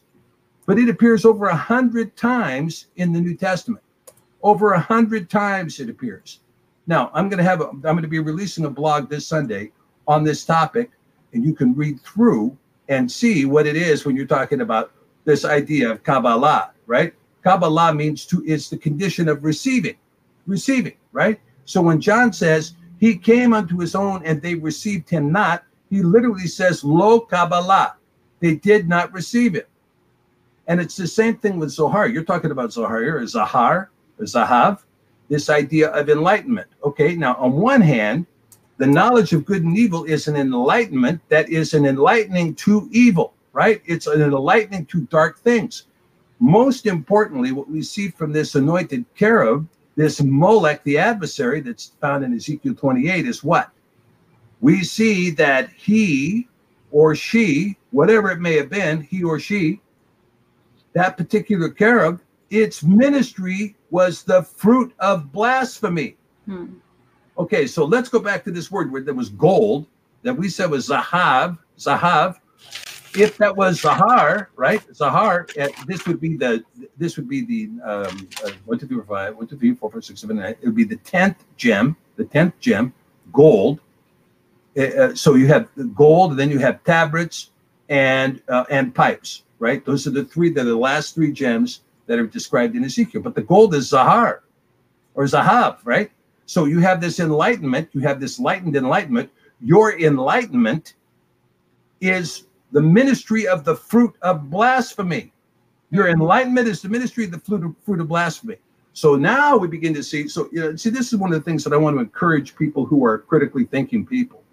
Instead of getting uptight, getting your underwear in a bunch because somebody said a Jewish word in front of you, instead of doing that, take the time to consider. You have to remember that a critically thinking mind does not get obfuscated by a logical inconsistencies or logical fallacies. So, for instance, I'll give you an example. The KJV was a tainted Bible. Why? Well, Francis Bacon was a Mason. Okay, but that doesn't say anything to me. That doesn't say one word about the work he did inside the text. Well, King James was a homosexual. Okay, well, show me how that changed the text of the script. Well, Westcott and Hort had two lesbians working with them. Okay, show me how that changed the text of the script. Well, Westcott and Hort used to do seances. Okay, show me how that changed the text of the script. In other words, if we were in court, all that stuff would be totally irrelevant. It would be the subject of an objection, and it would be stricken from the record. It would. However, it would be effective in the sense that it's used to campaign against an individual or to slander someone's character. And it's usually effective among a culture that's founded on honor and shame, right? Or caste systems. But what's interesting, Dr. Pigeon, is that you say that. However, what about the fact that the word tells us that we are inspired by the set apart spirit, or that the men who documented their experience with Yahuwah were in fact recording as his Ruach revealed it to them. Amen. And so if these individuals were in fact practicing homosexuality or other things, then what was inspiring them to do these things? Could it have been that you have a lot of truth with a little bit of lie, but even a little leaven can ruin the lump, right? Well, there is a little bit of lie in the KJV, okay? And let's talk about what that is. Better than 90% of the KJV is found in the 1560 Geneva, right? I mean, you have the 1560 Geneva, which about 90% of that is found in the 1537 Coverdale. If you ever get those books and you compare them verse on verse on verse, you will see that John Calvin didn't do this enormous work. He took from the work of Coverdale. And Coverdale was a guy who was translating with Tyndale. So Tyndale is the guy who did the hard work. And Tyndale, couldn't spell a single word the same way in the same sentence, right? So you go back and you read Tyndale, it's like, okay, I'm trying to read that, Tyndale, it's pretty hard. But he was, but look, there is no worker in Scripture that is sinless, period, ever. There's been one sinless person on this earth. Everybody else is a sinner.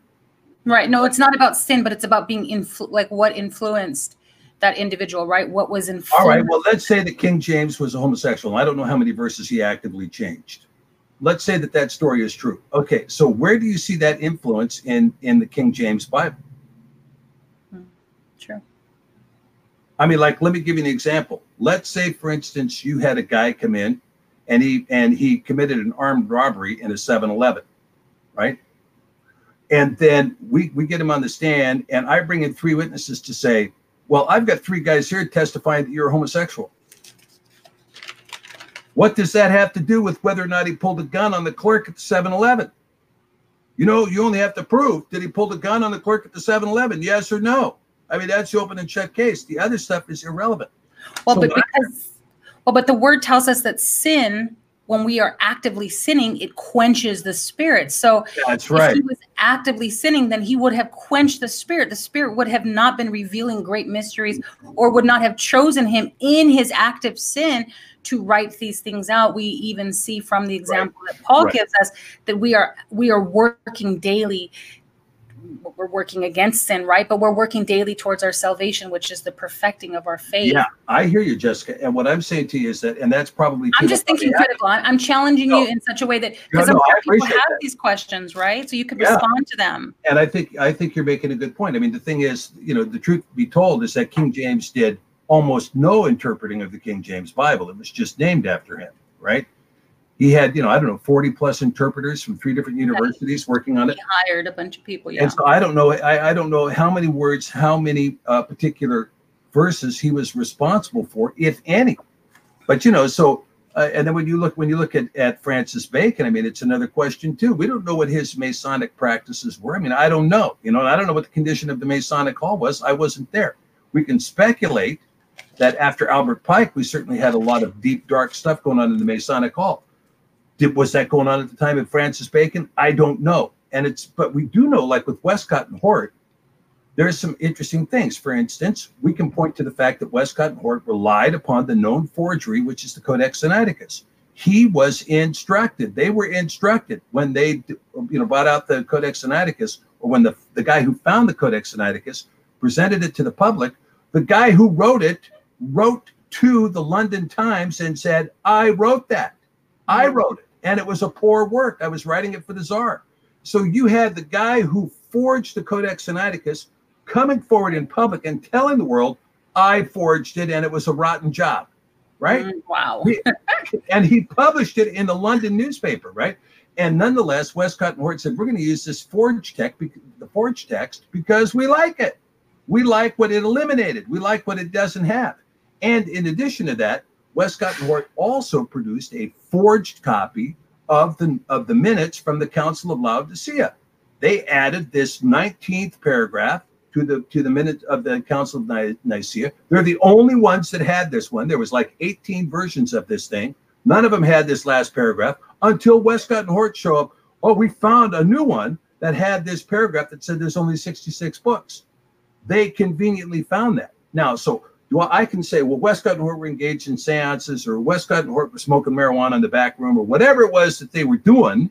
But the fact of the matter is we have hard evidence that they relied on a forged text, the Codex Sinaiticus, and that they forged or had someone else forge for them a dummied up copy of the minutes from the Council of Laodicea, declaring this new canon that didn't exist in the minutes before.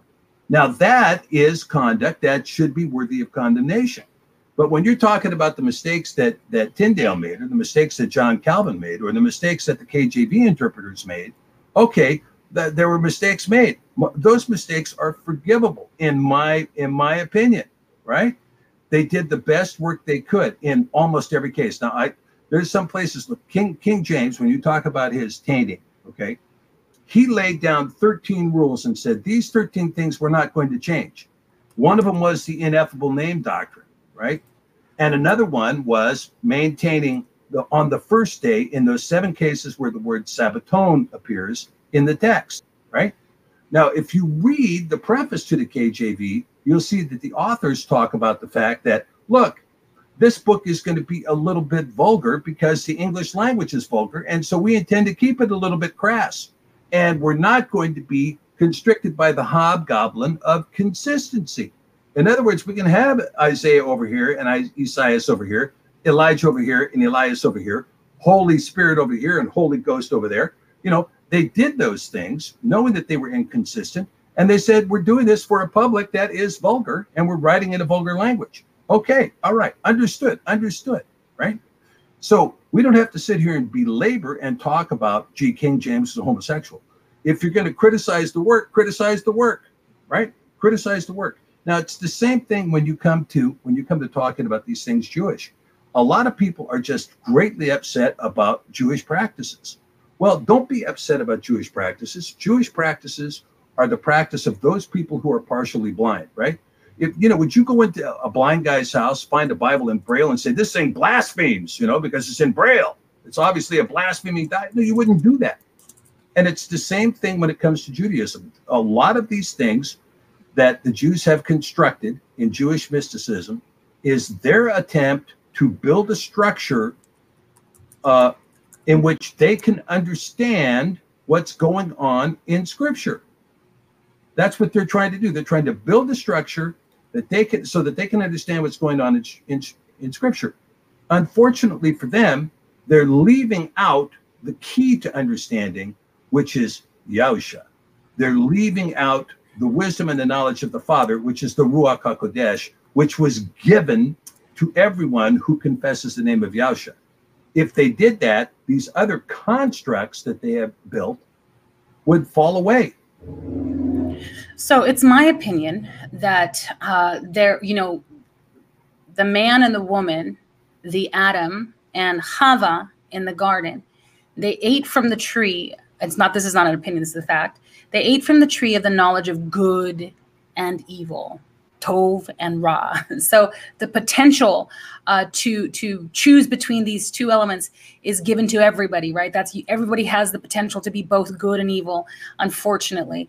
Now, what's interesting is that people will, try to glorify or make something very spectacular for whatever reason, Dr. Pigeon, for whatever reason, people tend to do these things. But I love the way that you're simplifying it, making it very educational, as though we should be people of integrity, as though we should be informed. You're never more threatening to the powers that be than when you're informed, an informed citizen. So that's what we should be. What's interesting here is that what you're saying is that these individuals grappled with and did their best to reason with the religion of their forefathers, and being disconnected from it for so long, come back in and they're grappling with it, they're reasoning with it, and they bring about these doctrines, these books, these theories, these concepts, these revelations, whatever you want to call them. Now, what men do with them, something completely different. There's wicked men everywhere. Amen. Matter of fact, the Christian Bible itself was used, was it not, by Hitler and by many men, Nazis, to kill people, to harm people, to do horrible things in the name of Jesus Christ, in the name of Christianity, in the name of religion. Catholicism. I mean, there's been many spiritual wars, spiritual battles that raged from the beginning of time, have there not, on behalf of faith and religion. So what people do with that information in other words, what Madonna does with Kabbalah, I wanted to bring something up. Romans chapter 11:25. It's speaking of all Yasharel shall be saved. It says, for if you were cut from a wild olive tree, and contrary to nature were grafted into one that is cultivated, how much more readily will these, the natural branches, be grafted into their own olive trees? I do not want you to be ignorant of this mystery, brothers, so that you will not be conceited.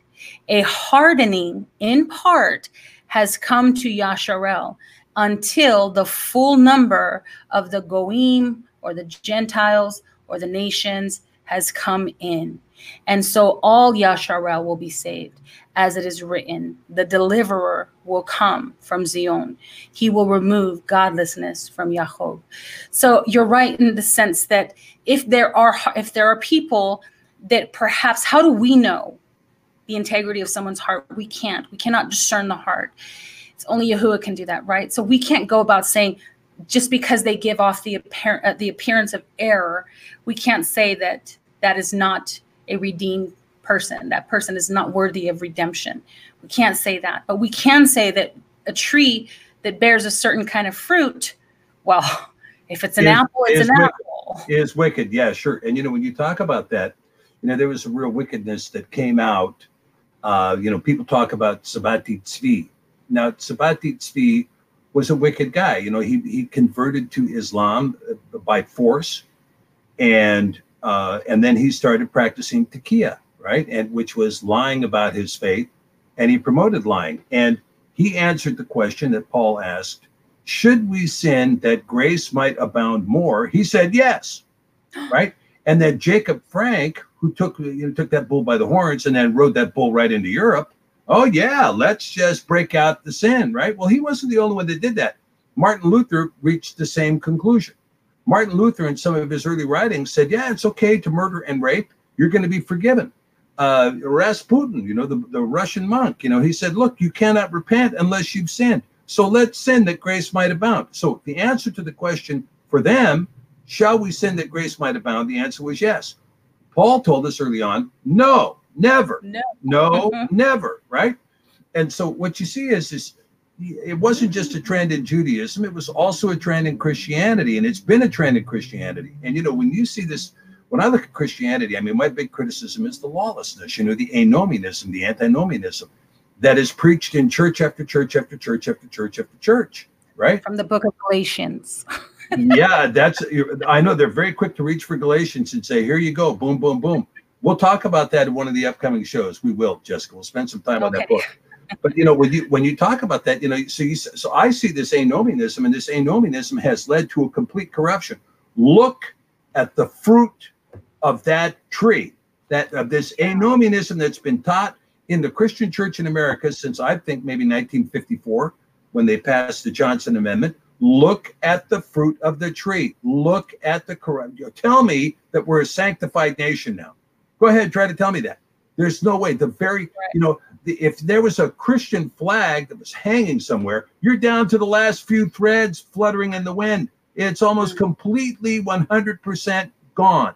You know, I was talking with a friend of mine the other day, and we talked about the fact that when we were kids, you know, we would go outside and play until the sun went down. And our parents never worried about us, never called on us, nothing. We would be out, we would go out to play, and we would be gone, and then we'd come home when the sun went down. That's when we came home, right? And the neighbors didn't say anything. My parents used to park their car in the front yard with their keys in it. We never locked the door at night. I mean, that's the way the world was, right? That's the way the world was. It's not like that anymore. It's not even close. You know, most parents I knew wouldn't let their kids play in the front yard, you know? And so, you know, so when we talk about these kinds of things, we talk about the world that's become. How did we get here? Well, a lot of it is preaching anomianism and antinomianism from the pulpit. Get away from me, you workers of iniquity. Get away from me, you workers of iniquity, as Mashiach said to them. So that's my big criticism there. But when you see people go into a panic over Judaism, when it's a topic they don't know about, you know, they take a passage out of the Talmud and say, well, this guy said this is the case, not knowing that these guys are arguing in the Talmud, right? They're arguing in the Talmud. And this guy's making an argumentative point, and another guy's responding to that argument. And so, you know, go ahead. If I may, my second concern is that, and again, I'm being the devil's advocate here, but so my second concern is that if in fact these individuals are devoid of anything, it's because, devoid of knowledge that leads to salvation, it's because they have renounced Yahusha. It's because they have renounced the sure mercies of Christ, Mashiach. And as a result, they do not house within them the active work of the set apart spirit that brings forth a revelation of truth that leads to life. Therefore, their writings, although they may be entertaining at the least and may occupy time and space, I mean, to the point where they argue about whether or not it's energy to stir your coffee cup, that if you allow the sugar to dissolve on its own, is that work? I've heard these arguments, Dr. P. So it can become very tedious to the point where they strain at gnats and swallow. Amen. However, let me just say, Dr. P, that again, even though they may not be wicked documents in the sense that they are not being corrupt and provoking you to be corrupt, but because they are devoid, it becomes vain. It's just empty, vain conversations, is it not? Yeah. I mean, I agree with that entirely. I mean, there's a great scene in the opening of the Frisco Kid which was Gene Wilder, you know, playing a Jewish rabbi who was leaving from Poland, and he's going out to establish a synagogue in San Francisco, right? So, you know, it's a rabbi in the Old West is the theme. But it's a very interesting opening sequence because he's called in to the meeting of the rabbis, and they're determining who's going to be sent to America.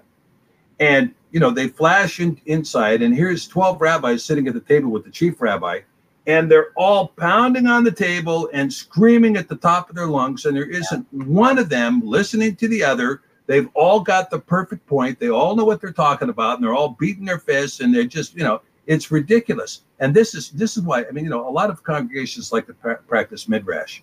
I don't like to practice midrash. I don't like to do that. That's arguing. It's ridiculous. Why don't you practice worship instead of midrash? You know, practice worship, practice prayer instead of midrash. This business of argue, fight. You're right. It's vanity. And when you talk about, you know, and this is something that I tell people all the time. I said, look, if somebody has not confessed Mashiach, why am I interested in their prophecy? Right. Why would I be interested in their prophecy? If someone is not keeping the Shabbat, why am I interested in their prophecy? I mean, I just don't know why I would do that. If your walk is outside the conspicuous instruction of Scripture, why am I interested in your prophecy? Why would I be interested in what you have to say? And I hear people all the time, you know, I'm going to prophesy this, I'm going to prophesy that, and you know, and it's obsequious and it's vain. You're right. And so when you talk about, you're right about this vanity. Now, look, it's the same thing with the secular book. You know, you read Jonathan Swift or you read, you know, J.K. Rowling, whatever you're reading. If it's not inspired by the Ruach HaKodesh, it might be entertaining, but it has about the meaning of a, right. You know, but it does not solicit a promise for salvation. See, that's the difference, Dr. P, nor does it give that impression. And so the fact that these particular, like the Talmud or the Mishnah or whatever the case may be, these books do solicit that idea. They solicit that the knowledge therein is the Constitution of the Commonwealth of Israel. And yes, but if you look at that, Jessica, look at where it leads, okay? Because let's talk about the fruit of the tree in Judaism. We talked about the fruit of the tree in Christianity. Let's talk about the fruit of the tree in Judaism. What is it? Well, for the most part, atheism. That's what is the fruit of the tree in Judaism. And you see it all the time. When you have an instruction in the Talmud saying the rabbi is superior to the text, which is what the inherent teaching in the Talmud is. My rabbinical opinion about what Moshe wrote is what's binding, not what Moshe wrote, right? That's what the Talmud tells you right off the bat. That's what the Mishnah tells you right off the bat, that the rabbis have authority over the written word. Absolutely. It's the same instruction you get from the Catholic Church. The church has authority over the written word, right? And so as a consequence, you know, you're talking about really two sides of the same coin. And what you end up with is whenever you have somebody, whenever man asserts himself over God, you have tyranny. That's what you have. Whenever Yah is asserted over mankind, you have liberty, you have freedom. Hallelujah. You shall know the truth shall set you free, right? And so this is why when you're talking about this point that you're making here is a really good one, because when we talk about this idea of the Talmud, and you know, somebody asked me, well, look, what's your problem with Noahide laws? My problem with Noahide laws are this. I'm willing to live and let live, okay? If you want to hold a belief that's anathema to me, that's fine, go hold it over there. But the minute you come to me and say, I'm telling you what you're going to believe, and you're going to believe under my strata, under my system, blah, blah, blah, blah, blah. Or I'm going to lop your head off. Yeah. Sorry, that's not going to happen. That's not going to happen. That's not going to happen. And, you know, so this is what you see, and this is what you see with Talmudism. You know, and of course, people say, well, there's no evangelization from Judaism. Well, what do you think communism was? That was hardcore Talmudism, atheist Talmudism, being spread worldwide under the International Komsomol. And an attempt is being made now on the second tier to spread Noahidism, which is another form of the same thing. It's just repackaged under a different name that is being promoted, proselytized, and sold around the world, as this is going to be the key solution to your problem, right? And it will end up in the same place. It will end up in the exact same place. Under communism, there were over 150 million people killed. Yeah. You know, I had a conversation with Eric Bissell. Gosh, if you could even call it that. But we think we discussed everything you could possibly discuss. But at one point he had mentioned Ein Sof, and we both paused. And it was so funny because he said, so, you know, and technically though, the Ein Sof, and I stood quiet. I said, I'm good. You good? He said, oh, you do know that this is a term that's used in Kabbalism. And he says, and then so he began to speak even along the same manners, specifically speaking of educating me with the information that he was giving me, not trying to indoctrinate me with that information. But right. I said, I can appreciate where you're coming from, Eric.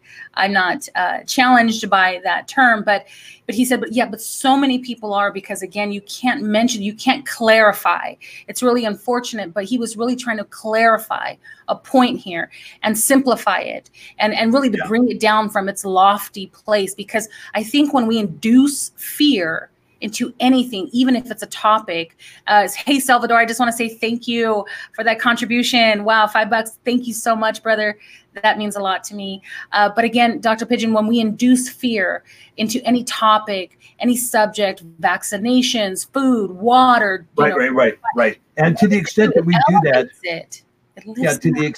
to the extent that we do that, Jessica, let us all repent, right? I know all of us make, we tend to be afraid of something that we pass our fear on, We sure do. And the thing is that, I like the idea of sola scriptura, right? Sola scriptura, find the name in scripture. What does scripture say, right? What does it say? It tells you what the name of Yah is, right? And so you can have this idea, but, even so, you still, this is why our show last week was, I thought, a very good show, the 22 mysteries. There are mysteries. There's 22 mysteries in the New Testament. I mean, I went away from that show scratching my head. I don't have the answer for that one. I don't have the answer for this one. And if you don't have the answer, aren't you curious? Don't you want to know? Don't you want to? Absolutely. So we're going to leave some time here for questions and answers. Before we do, let's bring it back to the topic at hand. We were discussing, or you were actually discussing, the, I guess, prophetic or the symbolism behind the stones of the ephod, but more than that, how they relate to not only Yahusha or the Mashiach, but specifically the anti-Mashiach, or in this case, not the Christian or Greek concept of an antichrist, but in this particular case, Molech. And we were defining or the attributes of Molech and giving you something to go search out. Could it possibly be? I mean, again, Dr. Pigeon is not saying that this is written in stone, pun intended, but that this is something that you could consider and perhaps search it out. Perhaps it motivates you to go look further into this. But he had given us the suggestion that perhaps Molech was a female Malachim, or an angel or a fallen one, but female, maybe feminine, not female. Well, maybe, but I think asexual in heaven, but maybe asexual in heaven, but maybe taking on female form when on earth. Well, remember earlier when I had brought you to that word, I think I got rid of it. I think it was pheno or something like that, which meant to reveal by teaching or enlightening. But it's interesting that this word for wisdom is Sophia in the Greek. Also, Sophia being the goddess of wisdom, right? But you had mentioned seraphim as well. I don't know what I did with all my notes. I think I logged out of them, but I think I wrote it down here. So seraph, this Hebrew word seraph, is also connected to the word light in the sense of purity. So a seraph or a seraphim would also be connected to light or purity.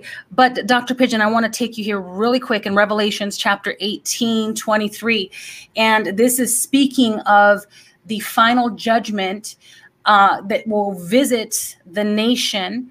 And here in this particular verse, it says, and the light, this is that word phos that I'd mentioned earlier, the revelation, right? The light of a candle. It says candle here, but it's actually an illumination, some form of illumination. There's something that's internalized, like a lamp of sorts. But the light shall shine no more at all in thee. And the voice, this is where I got my old ministry name, Kol HaKala, or this in this case would be Chason, but it says no more at all in thee. And the voice of the bridegroom and the bride shall be heard no more at all in thee. For thy merchants, your imperos, were the great men of the earth. For by your sorceries were all nations deceived. Now, what's interesting is that we see that Greek word for light there, which is again taking it all the way back to Molech, this enlightened being, or he's not really enlightened. He appears to be, Dr. Pigeon.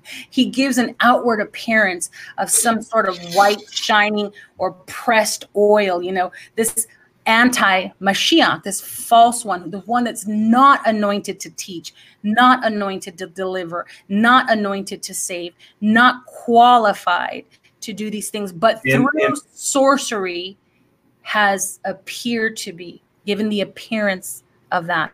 Yeah, One more thing, Dr. Pigeon. This word sorcery, believe it or not, is in fact connected to the word serpent or nakash in Genesis that visits the woman and has a conversation with her regarding her desire to eat from the tree of the knowledge of good and evil. The word serpent is nakash, and nakash at its prime means sorcerer, enlightened one, shimmering one. It means a whisperer of magic spell, necromancy, all these things that have to do with sorceries. I thought that was extremely interesting, Dr. Pigeon. Yeah, the nakash. Yeah. The nakash. But remember that it was Moshe who put the nakash on the pole, right? Right. Totally different subject, though. This is the entity that visited with the woman in the garden. But the same word. He put in nakash on the pole. But that's a different subject, because we can open up a whole can of worms with that one. The key here is that what you're talking about, when you say pressed down, one of the words is in fact pressed down, hammered. That's one of the gemstones. Right. Whitened is one of the gemstones, right? Whitened, numbered is another one of the gemstones. Named, numbered, named, pressed down, right? A pressed down oil. And then enlightenment, but his enlightenment is the ministry of the fruit of blasphemy. His enlightenment is the ministry of the fruit of blasphemy. I think that's what we found in this underlying meaning in Ezekiel, right? Just by looking at some of the other words that are there. Now, when you talk about this in, when you look at this passage in Revelation, okay? When you talk about this passage in Revelation, and it's talking about, and the light of the candle shall shine no more in you at all, right? The enlightenment shall be no more there. That's right. The voice of the bridegroom and the bride shall be heard no more at all in you. Well, why would the voice of the bride and the bridegroom not be heard anymore? Because there's no marriage anymore. Why bother with marriage? Who needs marriage?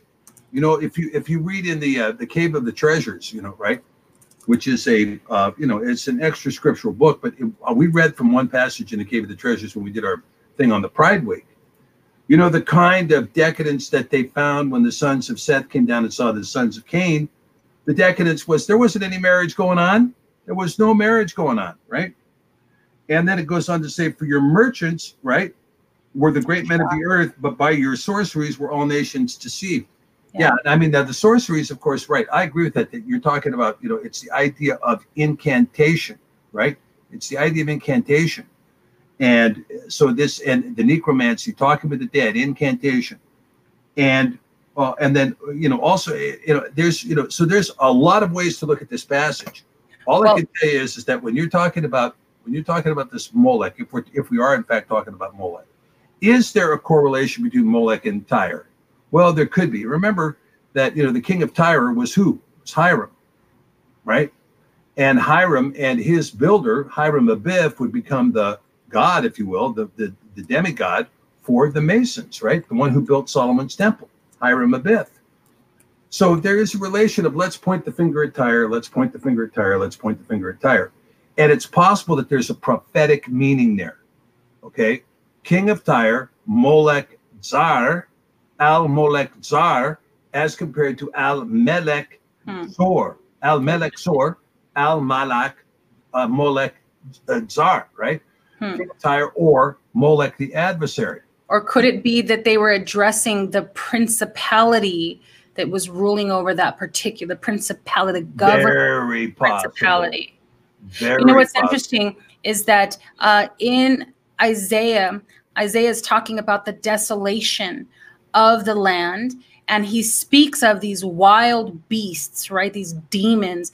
He gives them, features, and he describes them as animals. And so there are several of them there. But in one case, he mentions this screech owl. And what's really interesting is that the word screech owl in Hebrew is derived from the Hebrew word Lilith or Lilith. It's where we get the word Lilith. So if you were to Google Lilith, you'll find her. She's like half woman, half owl. She's got claws, and she's carrying the Anki, I think. And so something that looks like an Anki. And so she's this screech owl. But if you continue to look at the definition of Lilith, Lilith is a demon of the night or desolation. She inhabits desolate places. Well, if you go back into Genesis and you see that Yahuwah says that darkness was upon the face of the earth, this word is Hosech, and he called this word Lila. That's why I don't say Lila Tov anymore. So this word Lila is the root word, but it makes sense. I mean, it makes sense. Conceptually, it makes sense. But this word Lila is the root of this word Lilith, which Lila means to twist away from the light, to turn away, to twist. And you were talking about, we're talking about this verse in Revelations about the prophetic matter here, but it comes from Jeremiah 33:11, again, being reiterated as coming to pass. During this time, this will come to pass, as Jeremiah has prophesied. It says, the restoration of Yasharel. Check this out. This is what Yahuwah says. In this place, you say is a wasteland full of desolation, without man or beast, in the cities of Yehuda and in the streets of Yerushalayim, that are deserted, inhabited by neither man nor beast. There will be heard again the sounds of, you see that the opposite happening, the sounds of joy and gladness, the voices of the bride and bridegroom, and the voices of those bringing thank offerings into the house of Yahuwah, saying, give thanks to Yahuwah of hosts, for Yahuwah is good. His loving devotion endures forever. For I will restore the land from captivity in its former times, says Yahuwah. This is what Yahuwah of hosts says. In this desolate place, without man or beast, and in all its cities, there will once more be pastures for shepherds to rest their flocks. It's really interesting that whatever the case may be, the way that I see it, Dr. Pigeon, is that this particular principality is a principality of desolation and ruin, that in fact it darkens the minds of men and brings them to a place of barrenness. It brings them from a stature in Mashiach, because in Mashiach we are the weak are made strong, the low, the abased are lifted up. So you see that he removes the line of demarcation that segregates us from his esteem, and in him we are esteemed. But without him, without the Holy Spirit revealing the magnificent glory of Elohim, we are desolate. We are impoverished. And I think that this is what is happening even on the face of the earth today, Dr. Pigeon. We are reaching a moment in time where there is no more light. It's very, very small. The remnant, the light has become very dim, small. Yeah, a single candle, if you will. Darkness that's consuming us. Yes, it's desolation. Yeah. Well, we knew that was going to happen. I mean, it's prophesied by Paul, who said, that it won't be we're not going to see the man of perdition, the son of sin, until the falling away, the apostasy happens first. And we're in the middle of that apostasy right now. I mean, it's happening critically all over the world. And I think you're going to see a real turn. I mean, I think the rainbow flag is going to absolutely crush what's left of Christianity. It's going to crush it. And they have succeeded with massive victories lately in the public square and in the public psychology and across the social order. And it is a zero-sum game for them. I mean, it's Christianity or them, and they are extinguishing what they're going around the world and with a fire extinguisher and putting out what few lights are left. Puff, puff, puff, boom, gone. And so when you see that kind of thing, the apostasy is going to come. There's going to be fewer and fewer lights. And Mashiach says, when I come back, will I find even a single person of faith? Will I find anyone? And so for the rest of us that are engaged in what we're doing, I know a lot of people, and for me, of course, the study of scripture is, my full-time job. I mean, I love it. I love reading the word and going through it, deciphering it, pulling it out, seeing what's there, trying to decipher, make sense out of what's happening. And I think I know there's a lot of people that are watching this now that are of the same ilk, that are people, students of scripture. And we do it, because we love Yah. I mean, that's really the main reason. And the Ruach has commissioned us, right? The Ruach has commissioned, said, you go and do it. Okay. All right. Okay. Yeah. Okay. And it's not like it's a burden. The burden is light, right? I mean, I love the work that I'm doing. I don't dislike it. I love the work that I'm doing. And, and of course, when as we talk about this subject here tonight, we can talk about the light going out. We can talk about the sky, but I think we see that on one hand, you had this breastplate. This breastplate had 12 stones. The 12 stones reflect the 12 tribes.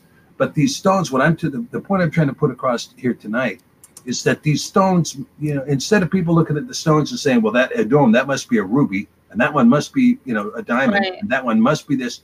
We don't know that. It's far more likely that they were certain kinds of cuts of stone. They may have all been diamonds, but a different colored diamond and cut in a different way. We don't know. We don't know. But what we do know is that the message of the ephod is telling us something, and that there was a light that was, I think, an ordained light that was running through that breastplate, giving a symbol and telling, so that the priest could look at it and rightly divide the word and say, well, we have illumination across the following stones. And because we have this illumination, let's see what that says. And they put it there in the words, and they rightly divide the words, and they say, this is what we've come up, this is our judgment that we've come up with. And so this is the Urim and the Tumim. And so it's a different understanding from what you've been taught.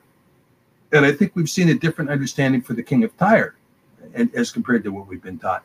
And I think also we've discussed tonight, and I think it's very important that we've discussed critical thinking when it comes to dealing with issues of Judaism, dealing with issues of Christianity, or issues of Orthodoxy, or issues of Catholicism. You have to have some inside detail, and you have to be able to look without fear. And if you can look without fear, before you go judging and saying, oh, that's just ridiculous, you have to have some kind of, I think you need to have a little bit of a generous heart before running into a panic attack and pulling out the knife and stabbing something to death, right? They stab it with their steely knives, but they just can't kill the beast. Dr. P. That's a song, Dr. P. All right, hang on just a second. Listen, we have a lot of questions. Let me tell you guys, when you post your questions in advance, unfortunately, I'm not monitoring them because I'm doing this show live. So we do have our moderators here that will try to retrieve them, but we have a different format. So if you can please post them now, we will get to a few of them. They say they have to go back. They posted them earlier, and I did see a bunch of questions, really, really good ones. So while we're waiting for them to go back and retrieve those questions, Dr. P. So I know that we're not going to talk about the book of Galatians, but oh, here's one. Here we go. Because look at that was the Father saying no, because we will spend too much time on that, I'm sure. Okay, yeah. Let's go to this one. Okay. Okay, so Linda says something about Mark 14, 51, 52, the guy who drops his linen. Oh, I can't believe you brought that up, Linda. I don't believe you brought that up. Yeah, I mean, look. What is she talking about? Explain it to us. I don't know. Well, this is a very difficult passage in the Gospel of Mark, and I'm telling you, it's a difficult passage. And again, I don't know. I mean, do we know? Can I pull it up? What is it? Well, she gave you the citation right there. Okay, that's right. She sure did. Let's see. Okay, pull that up. Mark 14, 51 through 52. All right. What are we looking at here? Mark 15. Oh, you're going to be looking at a real difficulty. I'll tell you that right now. 15. Oh, no, Mark 14. Okay. 51 through 52. Let's see. What are we looking at here? And there followed him a certain young man having a linen cloth cast about his naked body. And the young men laid hold on him, and he left the linen cloth and fled from them naked. Why is this one difficult? Well, it goes to really, Well, I'm not going to talk about it too extensively. Okay. I personally believe that this young man that was fled from there, and the reason he's in this passage is because it was John Mark. John Mark. Now, the Gospels, again, when you go back to the creation of the Gospels, you have some very interesting, I've got another blog coming out on this called it's called what is it called? It's the Language of Scripture. The Language of Scripture. Yeah, the Language of Scripture. I talk about the history of the New Testament. The history of the New Testament is very, very difficult. You have three fragments from the 2nd century, which is Matthew, the Gospel of Matthew, the Gospel of John, and the Book of Revelation. Those are the only three fragments that appear from the 2nd century. The 3rd century is where you begin to get most of the documents, although there is no Greek fragment for 2 Timothy, probably because 2 Timothy was written in Aramaic and sustained in Aramaic. Okay. Now, in addition to that, you have this 2 John and 3 John do not appear until the 5th century. Okay, so you got some real issues that are taking place here in terms of the record. Now, I believe, it's my conviction, that the Gospels were conceived in Ivrit. Matthew, Mark, and John, and Luke were conceived in Ivrit. But Luke is obviously after the fact. He was an associate with Paul after the crucifixion. Mark, I believe, was John Mark, who was an associate with Peter and who wrote the Gospel of Mark in Alexandria. He may have crafted that gospel in Greek. He may have crafted it in Greek. And I think this particular passage refers to John Mark. But trust me when I tell you that this passage has more implications in it than you might think. And I'm not going to get into them now because I don't have any evidence of any of it. But all I can tell you is that if you look at the gospel according to the Hebrews, which are excerpts that were found in the notes of Eusebius, and they are considered, part of the, once again, the fragmented record, you'll see that there is more reference to this particular young man running around with losing his linen. At least he didn't lose his lunch, right? Okay. Yes, I have. Okay, so I see this question. Has anybody checked out Avi Ben Mordecai and the Teaching of Galatians? Yeah, Avi Ben Mordecai, James Trim have both written kind of the same book on Galatians, and they talk about this treatment. But you're going to get us into Galatians. I have read both those books. I have disagreement with them, and not to pick on either one of those guys. But, there is this attempt to try to understand Paul by reconstruing stuff that's not in the text. At some level, we have to take a look at the text, and we have to take a look at the genuineness of the text. I mean, that's what's got to happen. The assumption of both Avi Ben Mordecai and James Trim is that the text is the text. And I mean, I appreciate their work. I'm not so sure I agree with it, but we have to save that for another show. Discussion. Absolutely. Because Galatians blows my mind. My mind is on Galatians today because I went there. I had posted something the other day, Dr. Pigeon, I had heard on the radio. I just got in a car and I heard the radio was on a Christian station. I don't know who it was, but some pastor, he just made some, just quick comment about how obedience does not lead to salvation, not even if it's perfect obedience. And my mind quickly went to the fact that the core of Christianity is based on the idea that Yeshua, or Jesus, obeyed unto death, and that through his submission or his obedience, we are now able to enter in and find salvation or be saved. All power on heaven and earth has been given unto me. Therefore, go forth and baptize all nations in the name of the Father, the Son, and the Holy Spirit, and teach them to obey all that I have commanded. Not teach them disobedience, right? Teach them to obey. Now, it's not a question of, they say it's not a question of salvation. We're saved by grace through faith alone. Okay, what are you talking about grace? Oh, grace is a free license to sin, and faith is saying, I believe. No, faith means faithfulness. That means at making your walk adhere to your talk. That's what faithfulness is.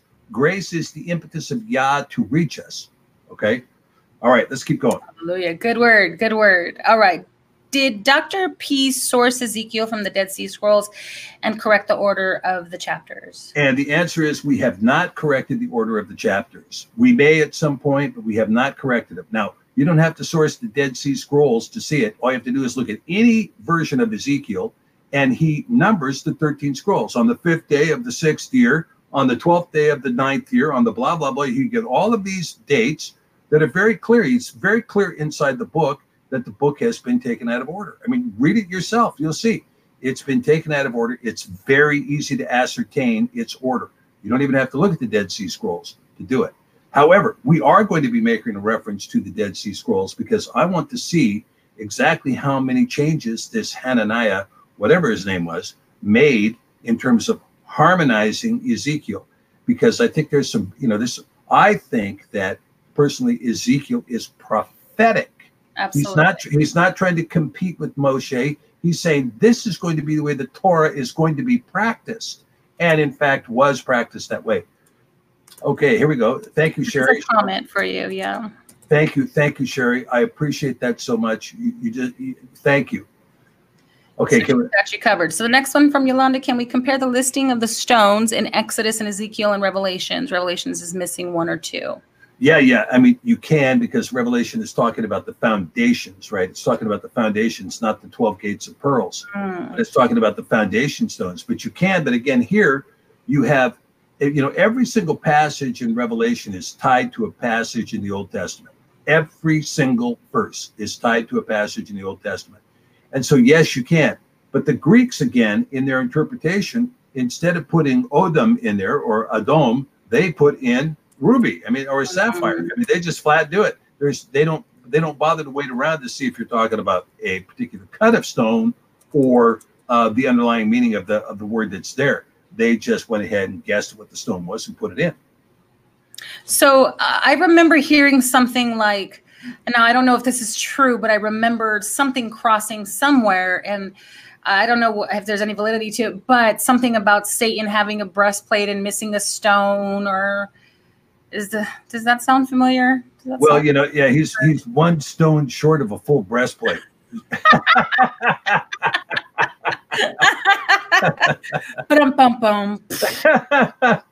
Yeah. There's more, guys. That's so good. Yes. Okay. So, but have you heard of that? I don't know. I have not. It's probably speculation of somebody teaching on that, that kind of thing. But you see stuff in. Oh, so that's what she was getting at. That's why she was asking. So that's what I had thought she was asking, because I had heard this before, that he also was his. I think it's actually in Ezekiel. It talks about him being created or embedded with pipes, like you said, right? Right. There were pipes, which would have been his lungs, his pipes. You know what's interesting, Dr. Pigeon, and maybe you don't know, maybe you do know, maybe you can lead us to somewhere where you can find out. But it talks about the fact that he would usher in the glory of Elohim, and that he walked amidst the stones of fire. Right. Walked amidst the stones of fire, right. Yeah. And so he that was his ministry to do this, right? This was his. So he had direct access to Yahuwah Elohim, the Creator. Mm-hmm. So he must have been like real high up. Yeah, the cherubim do, but he was the anointed. He or she was the anointed cherubim. The anointed cherubim, and there's something higher about this particular cherubim. And I'll tell you, there's something interesting too. If you want to compare stones, there is a discussion in stones the of fire, right? Stones of fire. If you want to, but if you're talking about precious stones. You take a look at the Quran, because the Quran talks about a white horse that carried Muhammad to heaven. And that white horse is covered with stones, and it's the same list of stones, right? Same list of stones. And the horse's name, by the way, was Barak. And Barak, of course, when Mashiach said, I saw Satan fall like lightning from heaven, right? Or if he said, I saw Satan fall like lightning from high places, right? He saw Barack Obama, right? Barack lightning, Obama, the high place, right? It's one theory. No, I remember hearing something about that too, or looking into it. But Ezekiel 28:14, this might add more to the question here.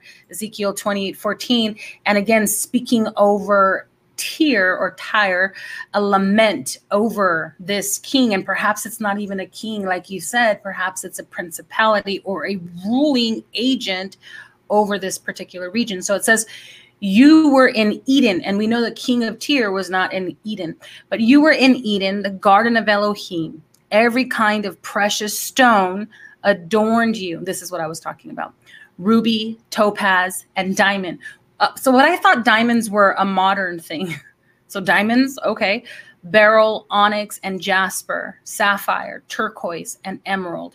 Your mountings and settings were crafted in gold, prepared on the day of your creation. You were anointed as a guardian cherub, for I had ordained you.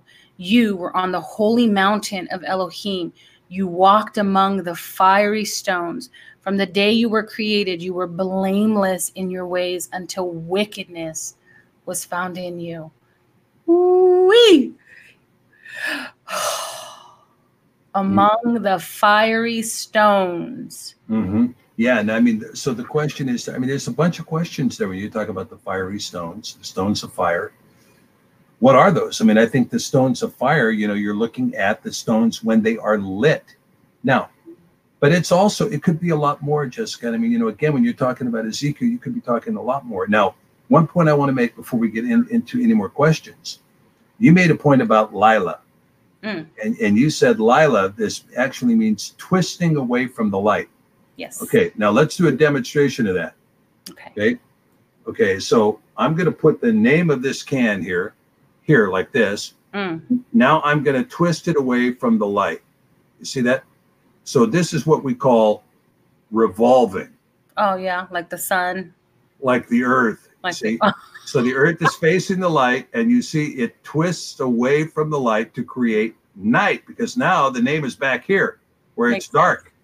Makes sense. I'm just kidding. I'm just teasing. You know that. Makes sense, Dr. P. However, he calls Hosek, he calls the darkness Lila. And in fact, this word Lila, this is why they say, okay, Lila Tov, because what you're doing when you close your eyes is you are turning away from the light. You're going into the night. And Hosek is darkness, which means only a few things. But of the few things that it means, it also means it's the first concept of death that does not have anything to do with the shedding of blood. Hosek means the dimming of eye, to dim the eye, death, but to be ignorant or to be in the dark. This is what Hosek means. Very interesting. We see this concept of dimming the eye used several times to define death or slumber. Matter of fact, Moses, when he was about ready to kick the can, he was standing before the promise, and it says that his eye was not dim. He's the only one that where it says his eye was not dim, and that was there was vitality, there was vigor still in his bones. And it was, I believe, the reason why his eyes were not dim, in other words, he was not ignorant, he was not spiritually dead, or he did not twist away from the light, is because right then and there, Yahuwah had to give him a prophetic revelation of the promise. Why? Because he says that he opened his eyes and he saw the promise, because he had to be able to prophesy to Joshua. He had to be able to prophesy that which his eyes had received by faith. He had to be able to see that. But again, if we think about this word Hosek and the fact that Yahuwah said, don't eat from that tree, because in the day that you do, you will die. You will die. And so, yes, it's damut or mut, to die. That is the shedding of blood, or the concept of this. But the first idea of death, Dr. Pigeon, is to darken the mind, to dim the eye. And the eye was affected, the woman's eyes, and she did see. It's the dimming of the eye, to be ignorant, to wander in darkness, to be Hosek, to be Lila, to twist away. There's many scriptures that talk about being children of darkness. We're no longer children of Satan, but we're children of the light, or that he was a light in a dark place. Or there's many concepts of him coming and bringing the light. And even Paul says, I pray, beloved, that the eyes of your understanding would be enlightened. Again, the eyes. So it makes sense that the Lila Tov would be the closing the eyes, dimming the eyes and going to sleep, which is a metaphor for death. Okay, I just wanted to make that point. Like when your eyes roll into the back of your head, for instance. Like, oh my gosh. You know, it looks like we are, doesn't look like there's any more questions. Unfortunately, I lost them, guys. Someone said maybe fiery stones equals brimstone. No, I don't think so. I think the fiery stones, I think the fire, you know, I didn't want to get into it because fiery stones, maybe. Okay, no. I don't think so. Well, I mean, it could be, but I think what the fiery stones are talking about here is that you're talking, you know, someday, like when Zen and I get into this discussion about cosmology, I'm going to share with you this idea of the heavens stacked up above the earth, right? And the way the heavens stack up and how they go into a different frequency, and they're, you know, like to Yah, a day is like 1,000 years, right? And so you have this idea of this broadband frequency that's out when by the time you get to the seventh heaven, it's 1,000 years. One day is 1,000 years, right? Or 1,000 years here on earth is one day to him. And so so that tells you that there's a factor of 1,000 out there. And when you're talking about the cherub walking among the fiery stones, you know, when you were talking about, you know, watching Satan fall from heaven, or you know, the angels being the stars in heaven, they may very well be, these angels may very well be what we see as stars in heaven are actually stacked out into the third heaven or the fourth heaven or whatever. And we're sitting here looking at it and saying, oh, that's, you know, like these guys, oh, Mars is 33 million miles from here. You know, right? Everybody's got to take a mile. Give or take a mile, right? Yeah. We got the calculation nailed right down, you know, well, okay, yeah. And so, but the thing is, we really don't know what it's possible that we do know is that, I mean, or at least what we can see is that these could be layer on layer of the heavens above us. And we see dimly, right, through a glass dimly. So we see out there and we see some of this stuff, but we don't see all of it. And because the frequency is beyond us, it's beyond us. It's beyond our ability to see. The scope, yeah. And as similarly, when we look in, we can see in. But, you know, the guys, when they get to subatomic particles, they need a microscope to see it, right? They need an electron microscope to get in there and look. And then the cones in our the back of our head, and the images that are set before us, that the light has a lot to do, and then, you know, the bending of our eye and the way that there's a physical aspect to it for sure. There's too much to it, yeah. Right, but when you're talking about the subatomic particles, they don't even see them. They see the evidence of them, like their pathways, their tracks, if you will, but they don't actually see them, right? And so, because they probably exist in another heaven, another density, a density that is of a frequency that's smaller than ours. So, you know, the easiest way to understand it is, like, we hear 20 hertz to 20,000 hertz. If your ears were perfect, which, no, you know, by the time you get to my age, forget it. Be lucky to hear 16,000. But a dog hears 25,000, 30,000. Right. So you got a dog whistle, you blow it, you don't hear a thing. Dog, it's ripping his head off, right? Because you're blowing the dog whistle, right? They used to have a speaker out that used to have a teenage repellent, and they'd put a frequency on at 18,000 hertz and run it, and it would chase the teenagers off. They were the only ones that could hear it. The adults couldn't hear it because their ears were still fresh, right? Same kind of thing here. We see a reality at a certain perception of frequency. And there's probably, in my opinion, there's 10 layers above us at different frequencies and 7 layers below us at different frequencies. So then it couldn't be the fire and brimstone. It could be, but I don't think that's it. It's elevated. It's not something that. It's elevated. He's walking among the fiery stones. But even when you're talking about walking among the stars, I think it's a statement that you're going to get misleading readings from the breastplate, because as light, he's walking among those fiery stones. He's walking among them. It's interesting because the fire and brimstone concept, or that idea that a pastor would preach fire and brimstone, you know, just repent or go to hell, is this idea of Sheol, right? Which Sheol is completely different from Gehenna. And again, these words mean things. And so Gehenna is a real actual place, right? That is where they would take their refuge, and they would use this type of stone, which is brimstone, because it can burn perpetually. And so if you take an aerial view or a bird's eye view, and you look down where this lake is, it looks like a lake of fire. I mean, if you look at this inroad, it looks like a lake of fire because it's got this brimstone, and it is on fire in the sense that they take their trash and they burn their refuge in this valley. This would be the valley of Armageddon, or how would you say it? Is it Armageddon? Harmageddon. Harmageddon, thank you. Yes, this valley Harmageddon, where they used to sacrifice children to Molech. By the way, they used to sacrifice their children to Molech, and this is also the place of many great battles. And they believe that this will be the place where the next great finale will ensue. But I don't know if that's true or not. But well, well, the thing is, I mean, Harmageddon again. It's another discussion because it's actually a mountain, not a valley. Har-Megiddo. It's a mountain, not a valley, right? But anyway, but we'll talk about that later. But okay, question here: will we ever see the remaining 80% of the Dead Sea Scrolls? Yeah, and the answer is I don't know. I mean, look, there was an effort when the scrolls first came out that they thought they were going to be able to prove this, that, and the other thing, and it didn't happen. They undertook to do the large bulk. I mean, the stuff that was easy to read. You know, when you get a big, you get a scroll and it's complete, and you're looking at this piece, and the eye can read all of that. Okay, great. When you get fragment on fragment on fragment on fragment on fragment, well, that's another issue, right? And they are, little by little, they are leaking out, fragments of this, fragments of that, and so forth. There's a couple of things. Some of the scrolls have been lost, and they're lost to collectors because there were a few scrolls that were sold in the marketplace in 1948. And it would be nice to get those recaptured and have those scrolls read because they're probably the ones in the best condition. As for the rest of them, the guys that were doing the work, that included Nehemiah Gordon and others that were doing the work, I mean, a lot of them have lost the desire to continue. And where's the funding? Is Israel interested in funding, more revelation that the Masoretic text is corrupt? Probably not. So I don't know. I mean, I think there is a historic obligation. But if you really want to get it done, transfer them out of Israel and send them up to the Irish, and then somebody will finally get it transcribed.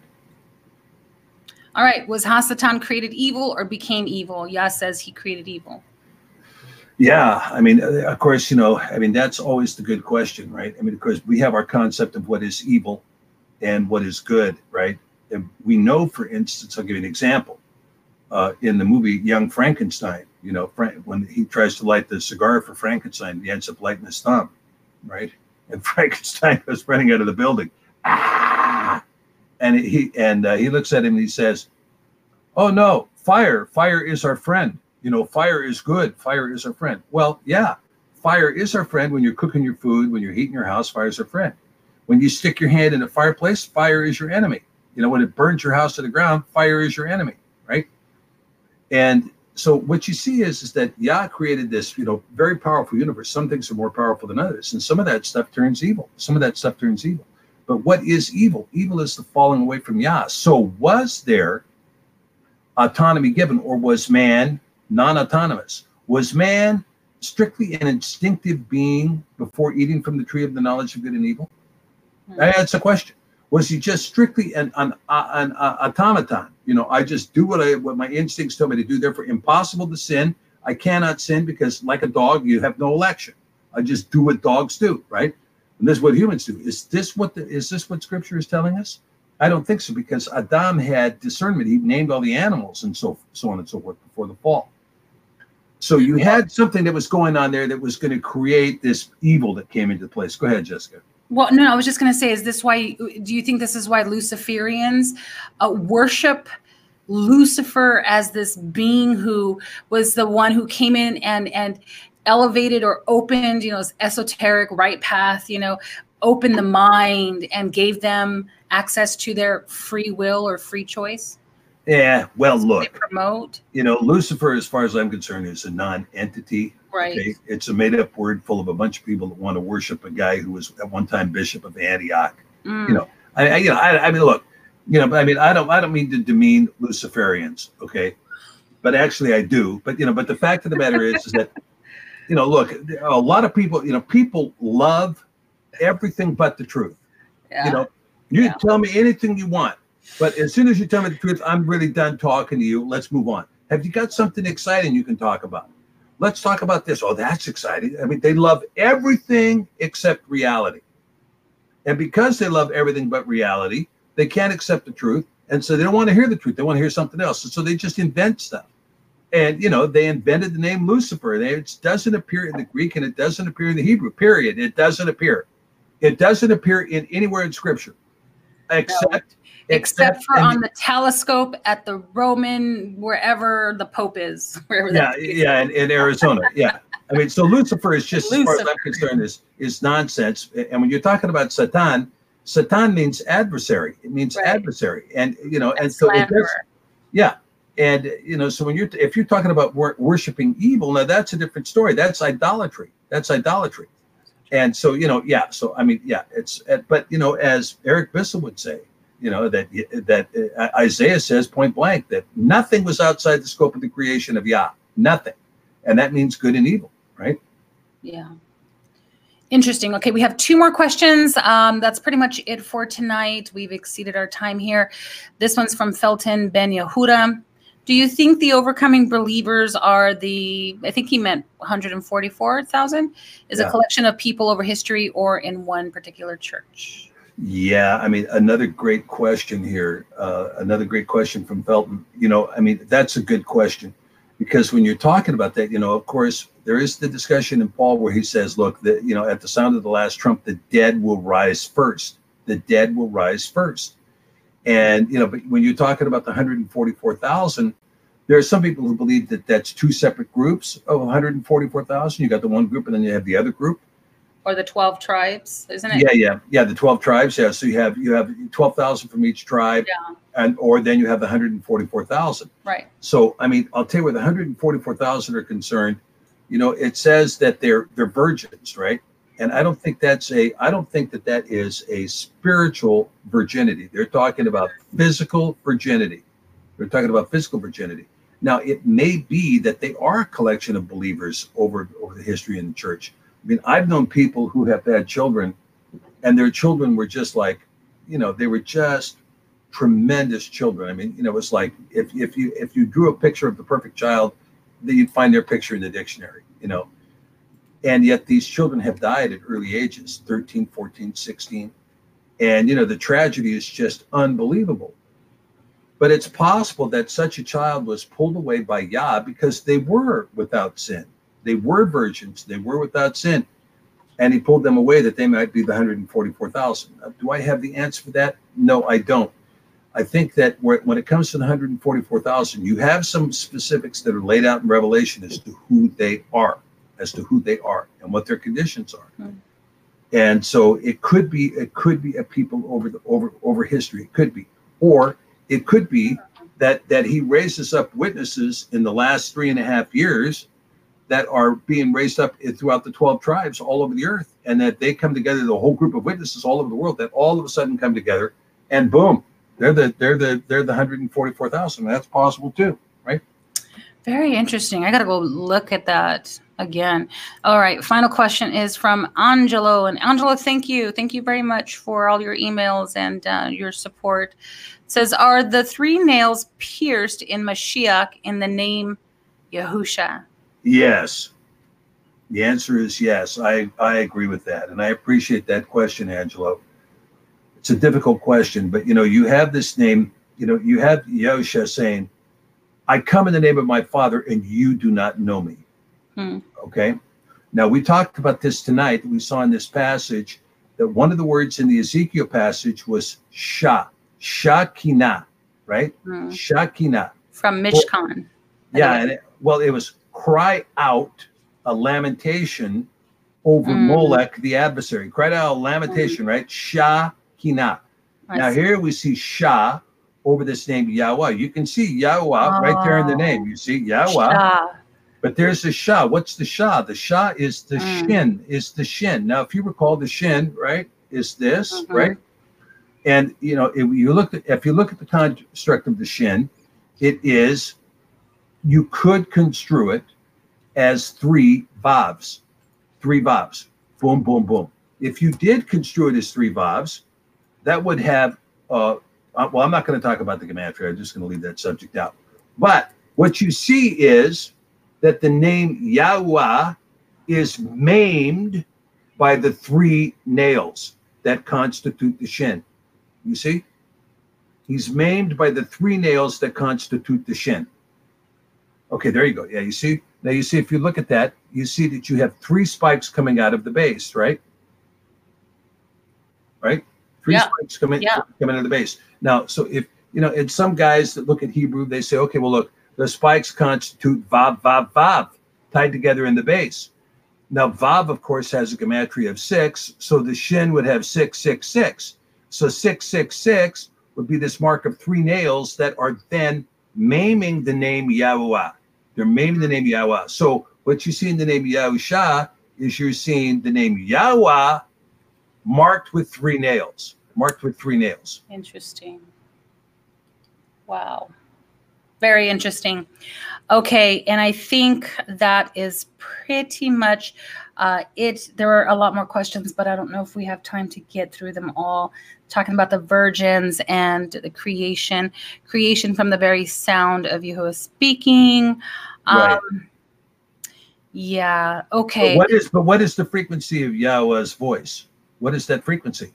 It's a frequency that goes from all the way to 0 to absolute 0 to absolute everything. Decibels. Yeah, we can't hear, see, we can't understand it. It's a frequency that comprehends all of this and constructed a universe, constructed a firmament, constructed a rakia, constructed an expanse that is really the light shining through the darkness in complex fractal equations built upon both phi and pi and other mathematical formulas that are these massive constructs, these massive fractals that have been built. We do not understand even the beginning of the equation. We see it as matter. We see it as matter, but it really is light shining through the darkness. That's but right. The darkness does not comprehend it. And all of that light, by the way, is Mashiach. All of it. Wow. That's absolutely right. What's interesting? Just let me read this real quick. I wrote this when I was taking anatomy. Oh no, I think this was psychology. I had posted it. You could find it on my thread. It says the following image is a depiction of the circadian rhythm process, brain activity, and then I just posted some information that I had discovered about this rhythm. Brain activity and other physiological processes are regulated into daily patterns known as circadian rhythms. Sleep-wake cycles operate according to this rhythm, as do body temperatures and hormone levels. Circadian rhythms are influenced by the cycles of light and dark. Even when removed from light cues, however, we and non-human animals as well continue to show these rhythms. In the illustration that I posted here, we see information about light detected by the eyes is sent to a small region on the hypothalamus called suprachiasmatic nucleus. This region then sends signals to a tiny structure called the pineal gland. The pineal gland influences the release of suppression of melatonin, a hormone that travels through the bloodstream and affects various receptors in the body, including some receptors in the brain. Bright light suppresses the production of melatonin, whereas darkness triggers its release. In this case, the light signals, which is 400 to 500 nanometers of light at night, are indicative of sunlight or bright light, and therefore the rhythm is disrupted. The SCN sends information to the PVN located in the hypothalamus to inhibit certain functions and ultimately regulate the secretion of melatonin, in this case to decrease and therefore prevent sleep from outcoming. The reason why I bring that up, the reason why I brought that up, I'll just share it real quick. The reason why I brought that up, Dr. P, is because I wrote this a while back. This is, I'd taken this class. My professor was like a neuro something.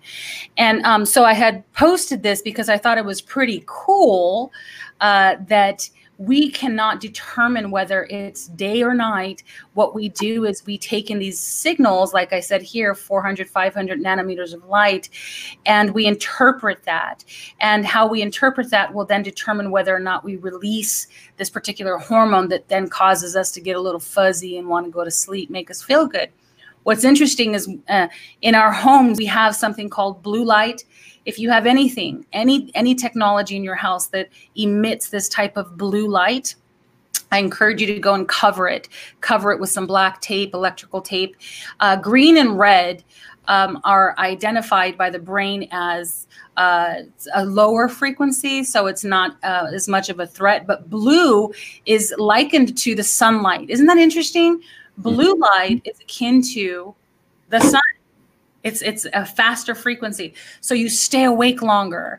And this is why our cell phones, right, that blue light can keep you awake. This is why we're told not to be on our cell phones or our computers when we go to sleep. But again, we were talking about, you had mentioned something about the frequency of light, the frequency of interpreting, or the ability to interpret that frequency, but just even more so how it's related to sleep cycles.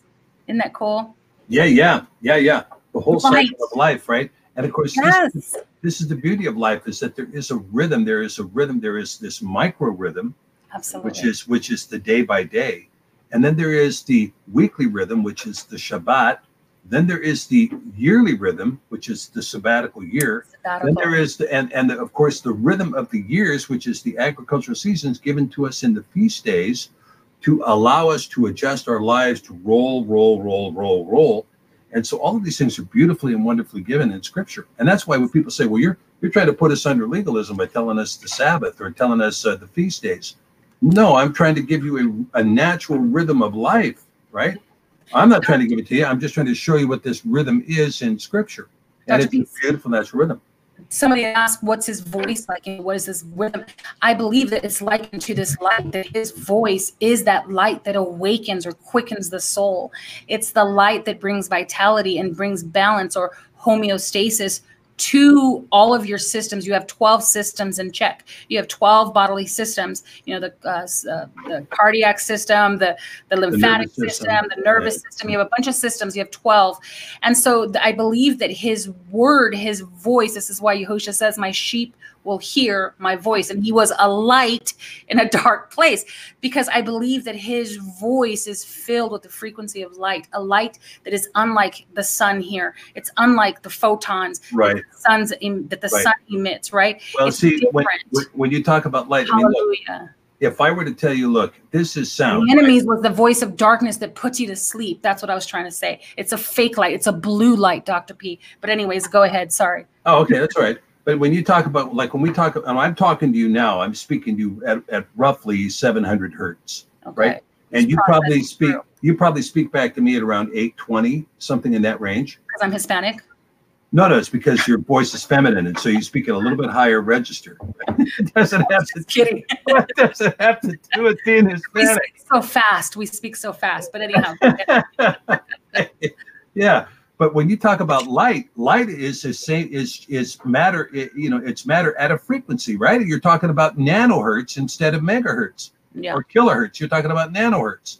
And so you say we understand the frequency of Yah's voice. No, you don't. You don't understand the frequency of his voice, and you don't understand the matter in which it travels, right?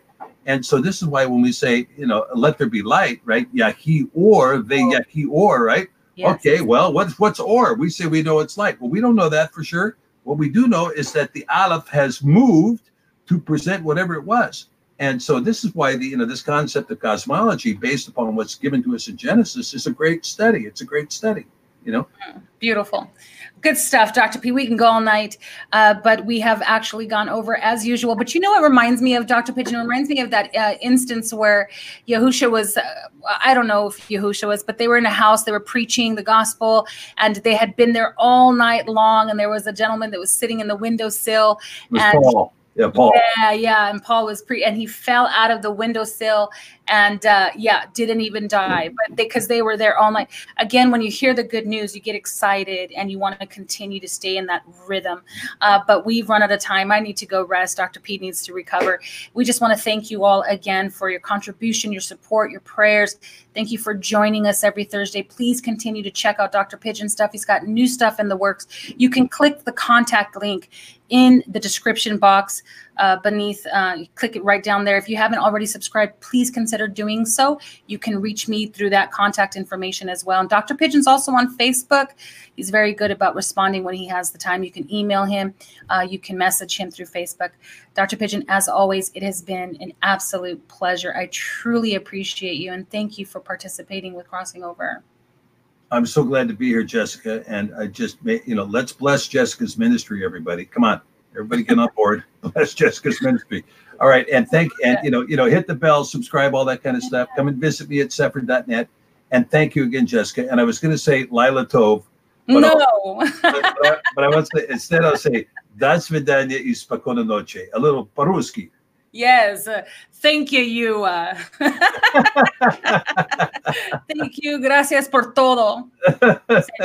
Buenas noches. Good night, everybody. We appreciate you. Good night. Shalom, Dr. P. Shalom.